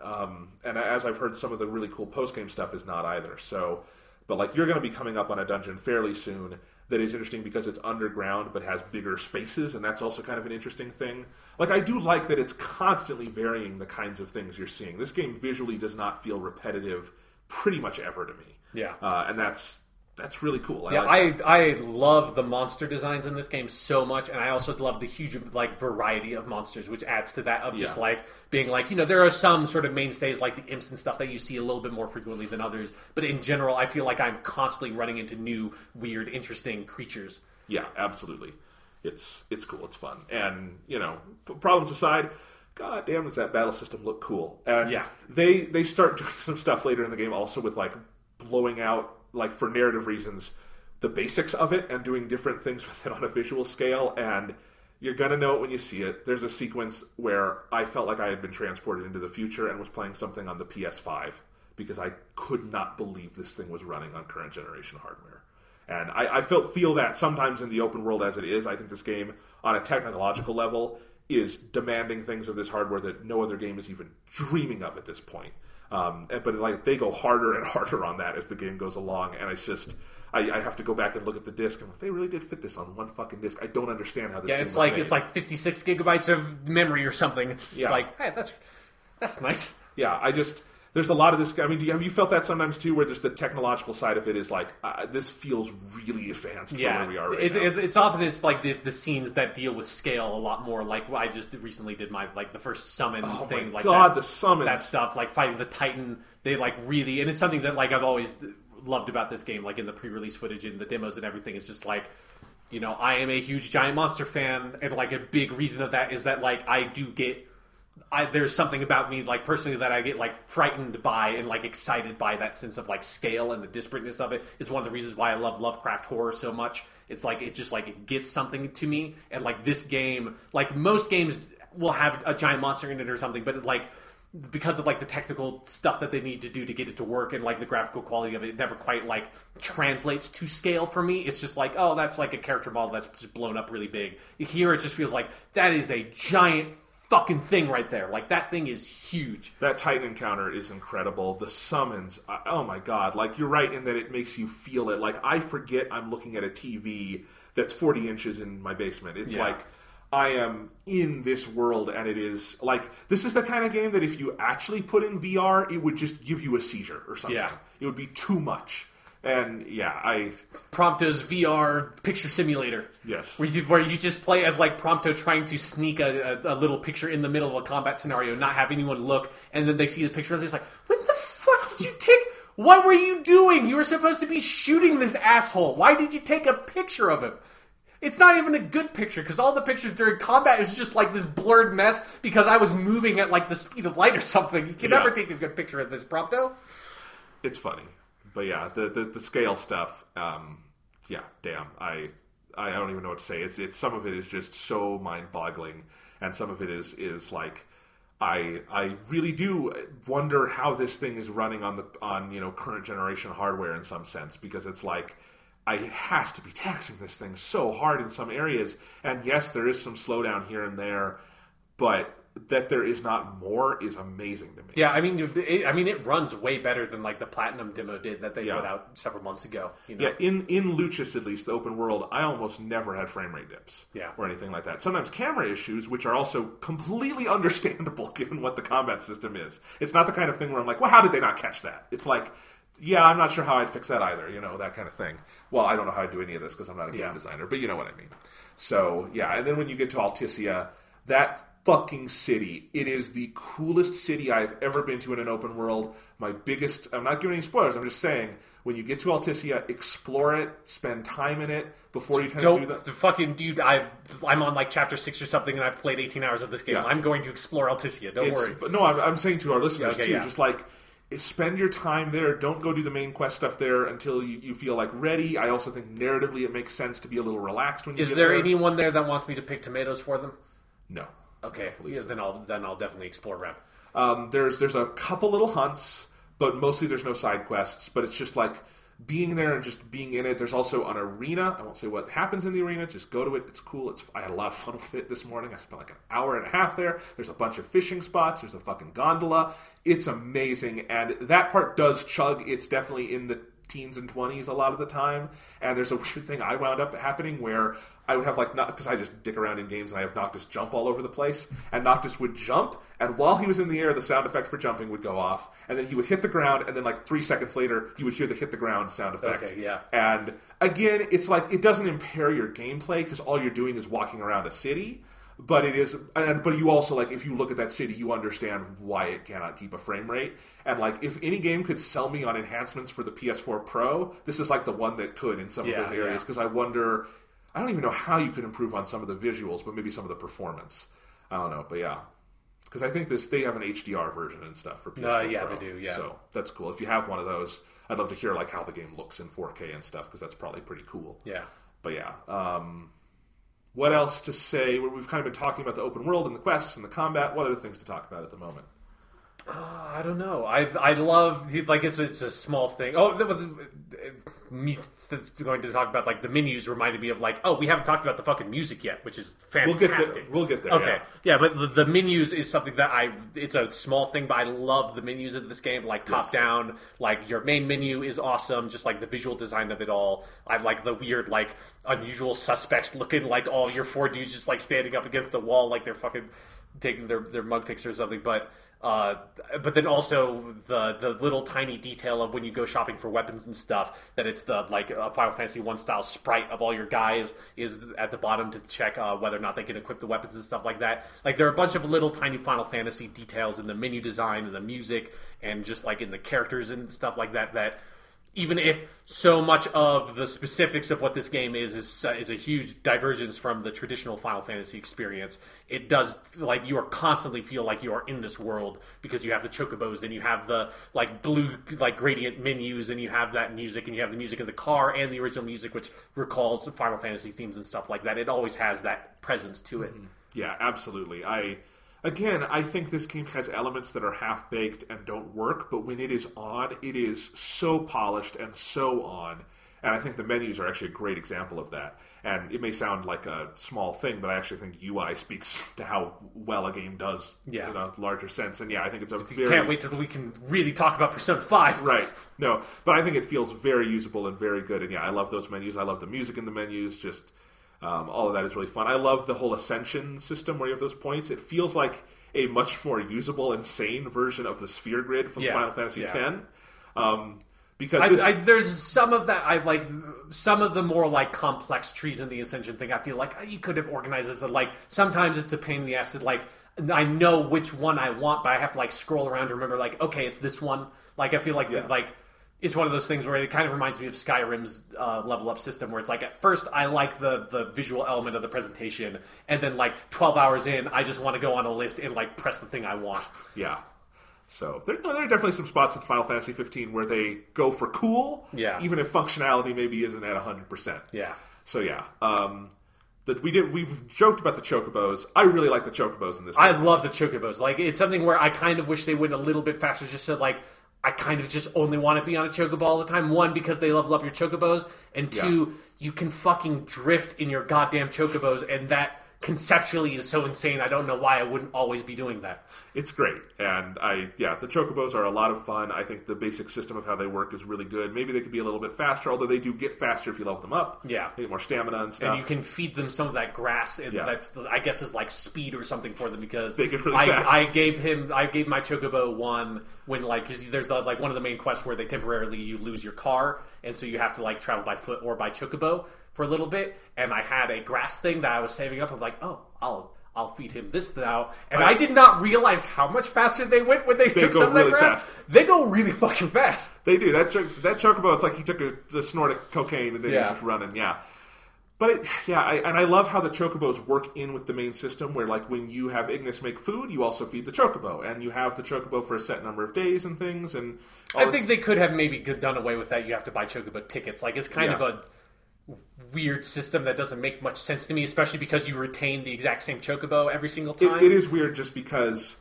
Yeah, I mostly agree. It's a vestige from other Final Fantasy games. Yeah. Like 10 did that. I don't know if 12 does that. I don't think 13 has chocobos because it's soulless, but yeah.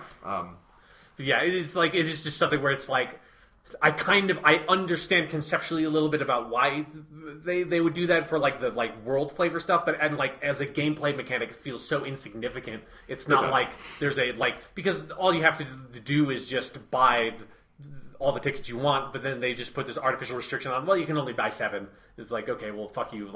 5 days from now, I'll just buy more tickets. Yeah, no, I agree. I mean, I can see some of the logic in just that it's part of your routine when you go into towns, and I think some of that mundanity to the routines is important to what it's doing. That didn't necessarily need to be part of it. Yeah. So, yeah, but I love, overall, though, other than that, the way the chocobos are integrated is so good. I've probably spent more time on a chocobo in 15 than every other Final Fantasy combined, and Prompto's love for chocobos, and the way he says, "Arigato, chocobo!" It's one of my favorite, repeated dialogue lines in the whole game. And while maybe they could have varied the music a little more, the actual chocobo, this is easily the best chocobo song in a Final Fantasy game. It is the chocobo theme, but the way it's done with this violin solo, not even violin, it's like a fiddle. Yeah. And it's just, I love it. I want to say I get tired of it, but I kind of don't. It's just something where every once in a while I feel because you have the chocobo music playing when you're on the chocobo all the time, and you have your custom Final Fantasy music playing in your car all the time, I feel there's just stretches of the game where I kind of can I just listen to the normal soundtrack a little bit here? And it's something that it's something I kind of missed once I was riding the car and riding chocobos around a lot more, is that you kind of don't hear the normal soundtrack outside of cities and dungeons that much anymore. And battles and stuff. Yeah, and battles, obviously, yeah. Yeah, no, I agree. I actually wish they had a Final Fantasy 15 soundtrack in the car. Oh, you don't unlock that at some point? I was hoping I would find it. Maybe you do. That might be a post-game thing, because maybe they don't want to have later game tracks or something, but I wish some of the basics were there, just some of the overworld stuff, and then maybe it could unlock more. So, yeah, there are some sound. I think the only of the main numbered games I haven't found 2 yet.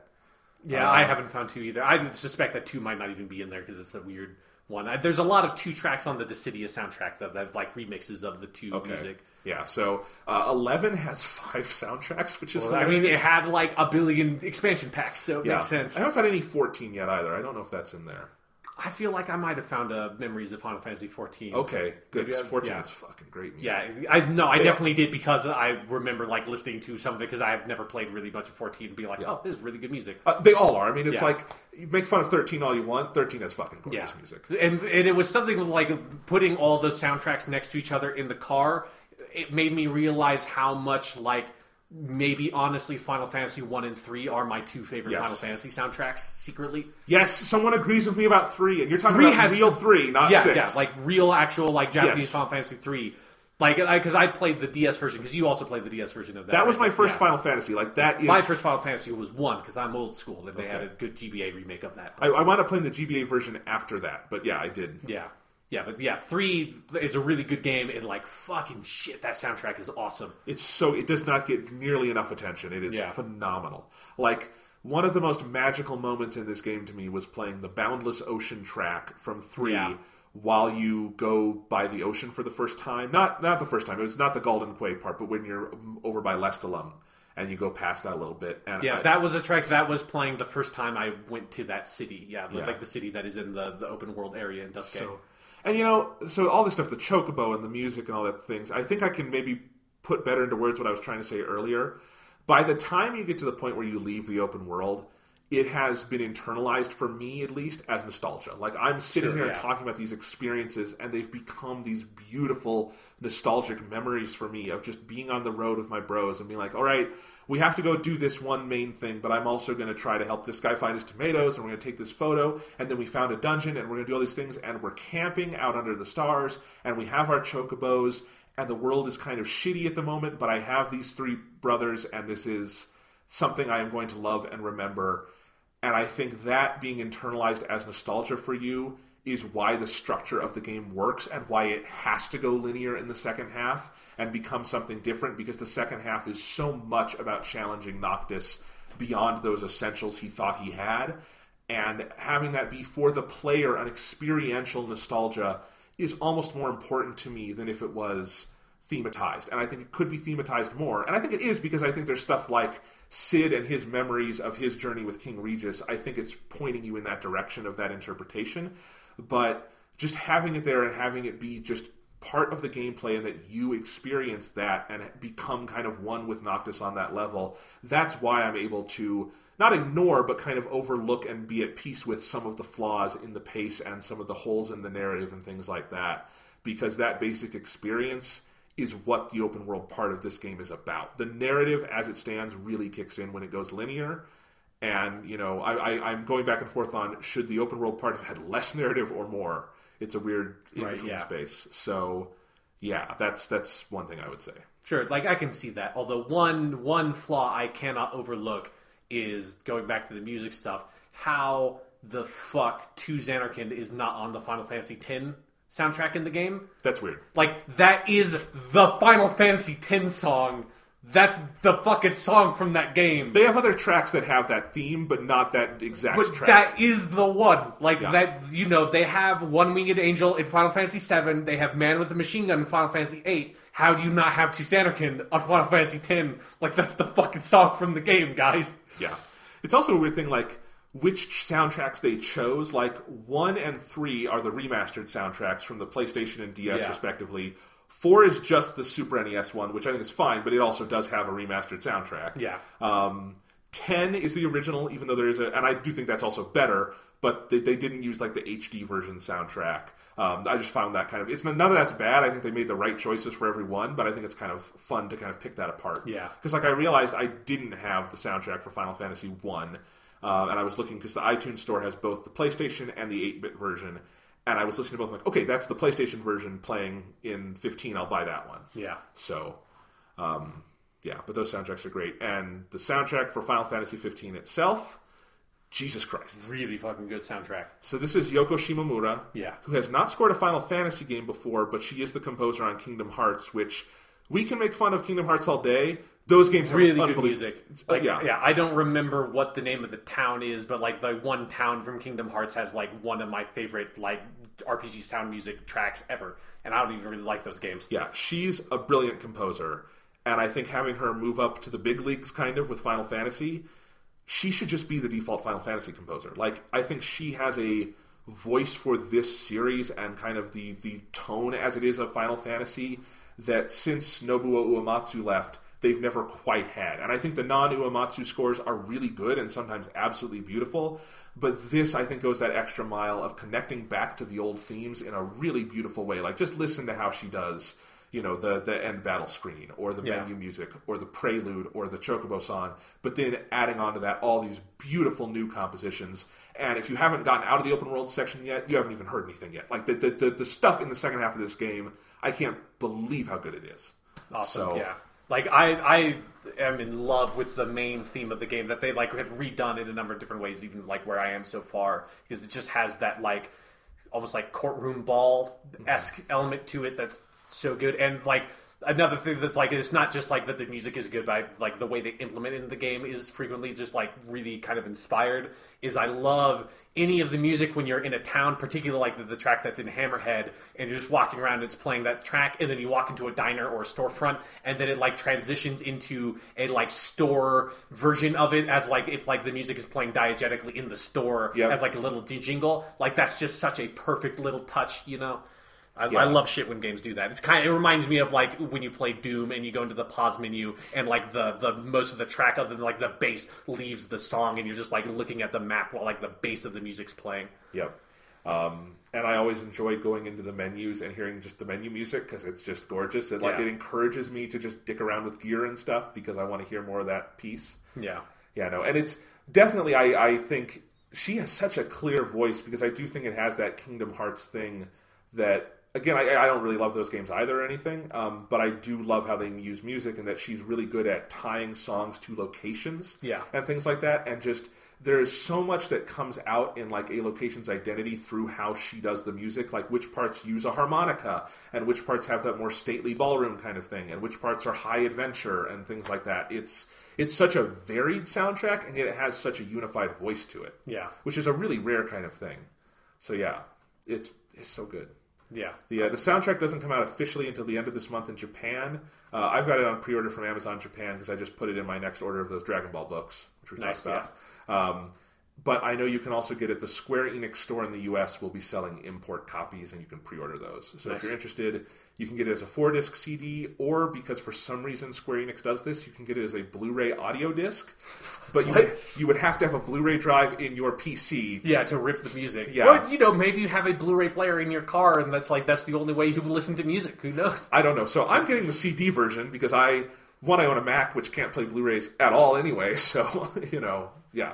I'm just glad Final Fantasy XIV doesn't even have a CD version. It's only Blu-ray, and it pisses me off. What? I can't get that music. That's very unusual. It is. So anyway, but yeah. So what else should we talk about with this game?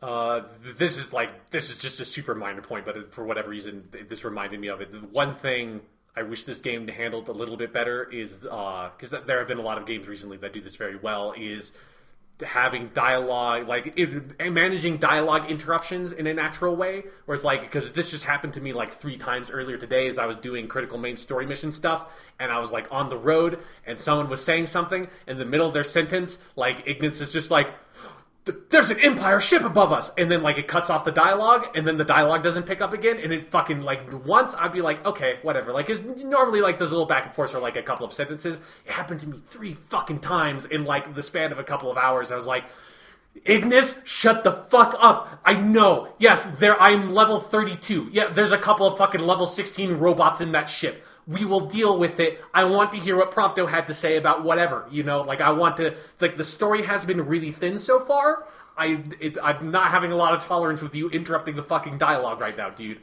Because it's it's a problem with video games of having, particularly open world games, of having to juggle that stuff. But I've played plenty of games this year, even Uncharted 4, where you would will be able to naturally transition into Sam telling you a story, and then you hit a rock and they go ugh, and then I was oh. Anyways, and then going back into the story, yeah, it's just it really frustrates me when I miss some dialogue because of that. It hasn't happened to me with anything that important, but yeah, just sometimes with their little anecdotes too, and it's too bad. Yeah, obviously it's a complete hit or miss whether or not that will happen to you or not. But the fact that it happened to me multiple times, in quick succession, it's just bad luck. That's they should have designed in a way that would have accounted for that. Yeah. So I'll just say a little bit about the second half. Okay. Not spoilers or anything, just that I really, really like it. I think it's a really, as I said before, weird thing the game does in abandoning the open world halfway through and going more linear. And I was super curious how that would work. But pretty much from the moment that starts, it starts landing, the narrative hits. And I think I am surprised at how emotionally engaged I am with this game, and I was playing it up to the moment I had to leave to come to your house to record this podcast, and I really just want to go home and play more of it because I'm really into it at this point. And I don't think I have that much left, so I'm kind of curious. I'll either finish it probably tonight or tomorrow night. But man, this game has some scenes that are going to be burned into my mind forever, and yeah, I love it. Cool. Yeah, I'm really excited to see where this game goes, because I feel I have had a weird again, while I have really enjoyed it overall, I have had a weird up and down experience with it where I'll be on such a high and be oh, this game is so good, and then I'll hit a couple of side quests from I don't want to fucking do this anymore, and then I'll hit something new, and it's go to a new area, it's oh, this is amazing, and all these enemies are so cool, and then it's wait, what the fuck is going on in the story? And it's I've just been so it feels the game has so much great in it, and it keeps on getting in the way of itself to me in a way that's really frustrating. And I'm hoping that I'm really curious. It solves some of those problems for me. I'm really curious to hear what your reaction is going to be, because I think when I was around your point in the game, that number of hours, I was feeling some of the same things. And there came a point where I don't know if I made peace with it or something more tangible changed, or it was just my attitude. I really can't pinpoint what it was. But by the end of when I was done with kind of the open world part and then moving into everything I've done today pretty much with the linear stuff, man, I totally recognize that this is an imperfect game, and I don't know a scenario where a game with this kind of production history wasn't going to be a little imperfect around the edges and stuff. Right. But I love it so much, and in its highs more than I even frankly thought possible. So you should watch Kingsglaive. You should watch Brotherhood. Yeah, you have to watch Kingsglaive. You really should probably watch Brotherhood too, because it's really good. But I love this game, and I recommend it. And yeah, I think this is not one of those Final Fantasies that people are going to be talking about as one that maybe ruined the series. This is a I think pretty glorious rebirth for this series. Although I am curious to see like once the larger public has had chance to sort of like get through the game and let it like sit. I'm curious to see how like the larger public is going to feel about it or not. Like that's a good question because it is a game where it's like I can totally see someone hitting a point like where I am in this game and having less tolerance for some of this stuff and just being like, nope, fuck it, I'm done with this game. Like I cannot stand the way this game handles like this, and this. Well, I definitely think there's a risk with American gamers who are used to, who maybe don't play JRPGs, but are seeing, oh, it's Final Fantasy 15, but it's an open world and I have a car, and play that, and I think would hit a wall really fast, because this is so not, like, it looks like an open world game superficially, and it is so not Skyrim or The Witcher or Grand Theft Auto or any of those things. It is so vastly different than those, and even if it looks like that on the surface, you kind of have to know a little bit about what you're getting going in. And I also wonder if, I think there are some character nuances and some emotional high points that have hit me so hard. And I wonder, frankly, given what I've read in those English subtitles, if that even exists in the dub, some of that stuff. And I wonder if that's muted some responses to those things that I've really loved that I haven't heard people who played it in English talk about as much. I mean, they're just so high on all those damn puns, man. Like, they're just so clever. Well, and there's just, again, I think there's things that are very, like, I think Noctis is a super Japanese character. Oh, absolutely. And I don't think that kind of character ever comes across well in dubs. But, like, that actor has such a good anime scream. And Noctis having an anime scream is very important to his character. As characters who have anime screams, that tends to be the case. Yes. So, yeah, I'm curious about those kind of reaction things, too. Yeah, it's but no matter like how you feel about it, like it is an insane, ambitious, unique, absolutely singular game. Like it's like as vexed as I am by a lot of its sort of constituent parts where I am so far in the game, like I do kind of want to like say, okay, fuck you, Dino. Fine, I'll go get your goddamn gym, you piece of shit. And then I'm just going to sell it. I'm just going to sell the stupid amulet you gave me because I found a better one in the grass about 3 miles that way. You asshole. Maybe fucking like walk around and smell the roses and talk to the old dude in the diner. You could find this fucking shit for yourself, dude. This game definitely follows the Final Fantasy tradition of you can go buy your like side gear of like your amulets and stuff, but you would be stupid to because you find them in the world and they're better than what you're going to buy. You're going to buy your little like green choker or something, and then a minute later you're like, oh, this is the ancient encrusted ring of Eldrathor that was forged in the heart of the fires of the gods that grants you plus 25 HP. Nice. All right. So that's Final Fantasy 15. We'll probably talk about it more next week. I'm sure we will. Other games coming out. We're coming up on the end of the year, so I have Final Fantasy 15 to finish and a couple other games, smaller games to play before I make my top 10. Yeah. And I'm sure you're in the same place. I bought Thumper the other day on PSN because it was on sale. And I've wanted to play that. It's a weird-looking rhythm game, and I've wanted to play it for a while. So I will move into that after Final Fantasy 15. Let me know how that is. I've wanted to play that too, even though every time I hear it, I just think of the character from Bambi. And I think of a very different game. It certainly does not look like the character from Bambi is in this game. Okay.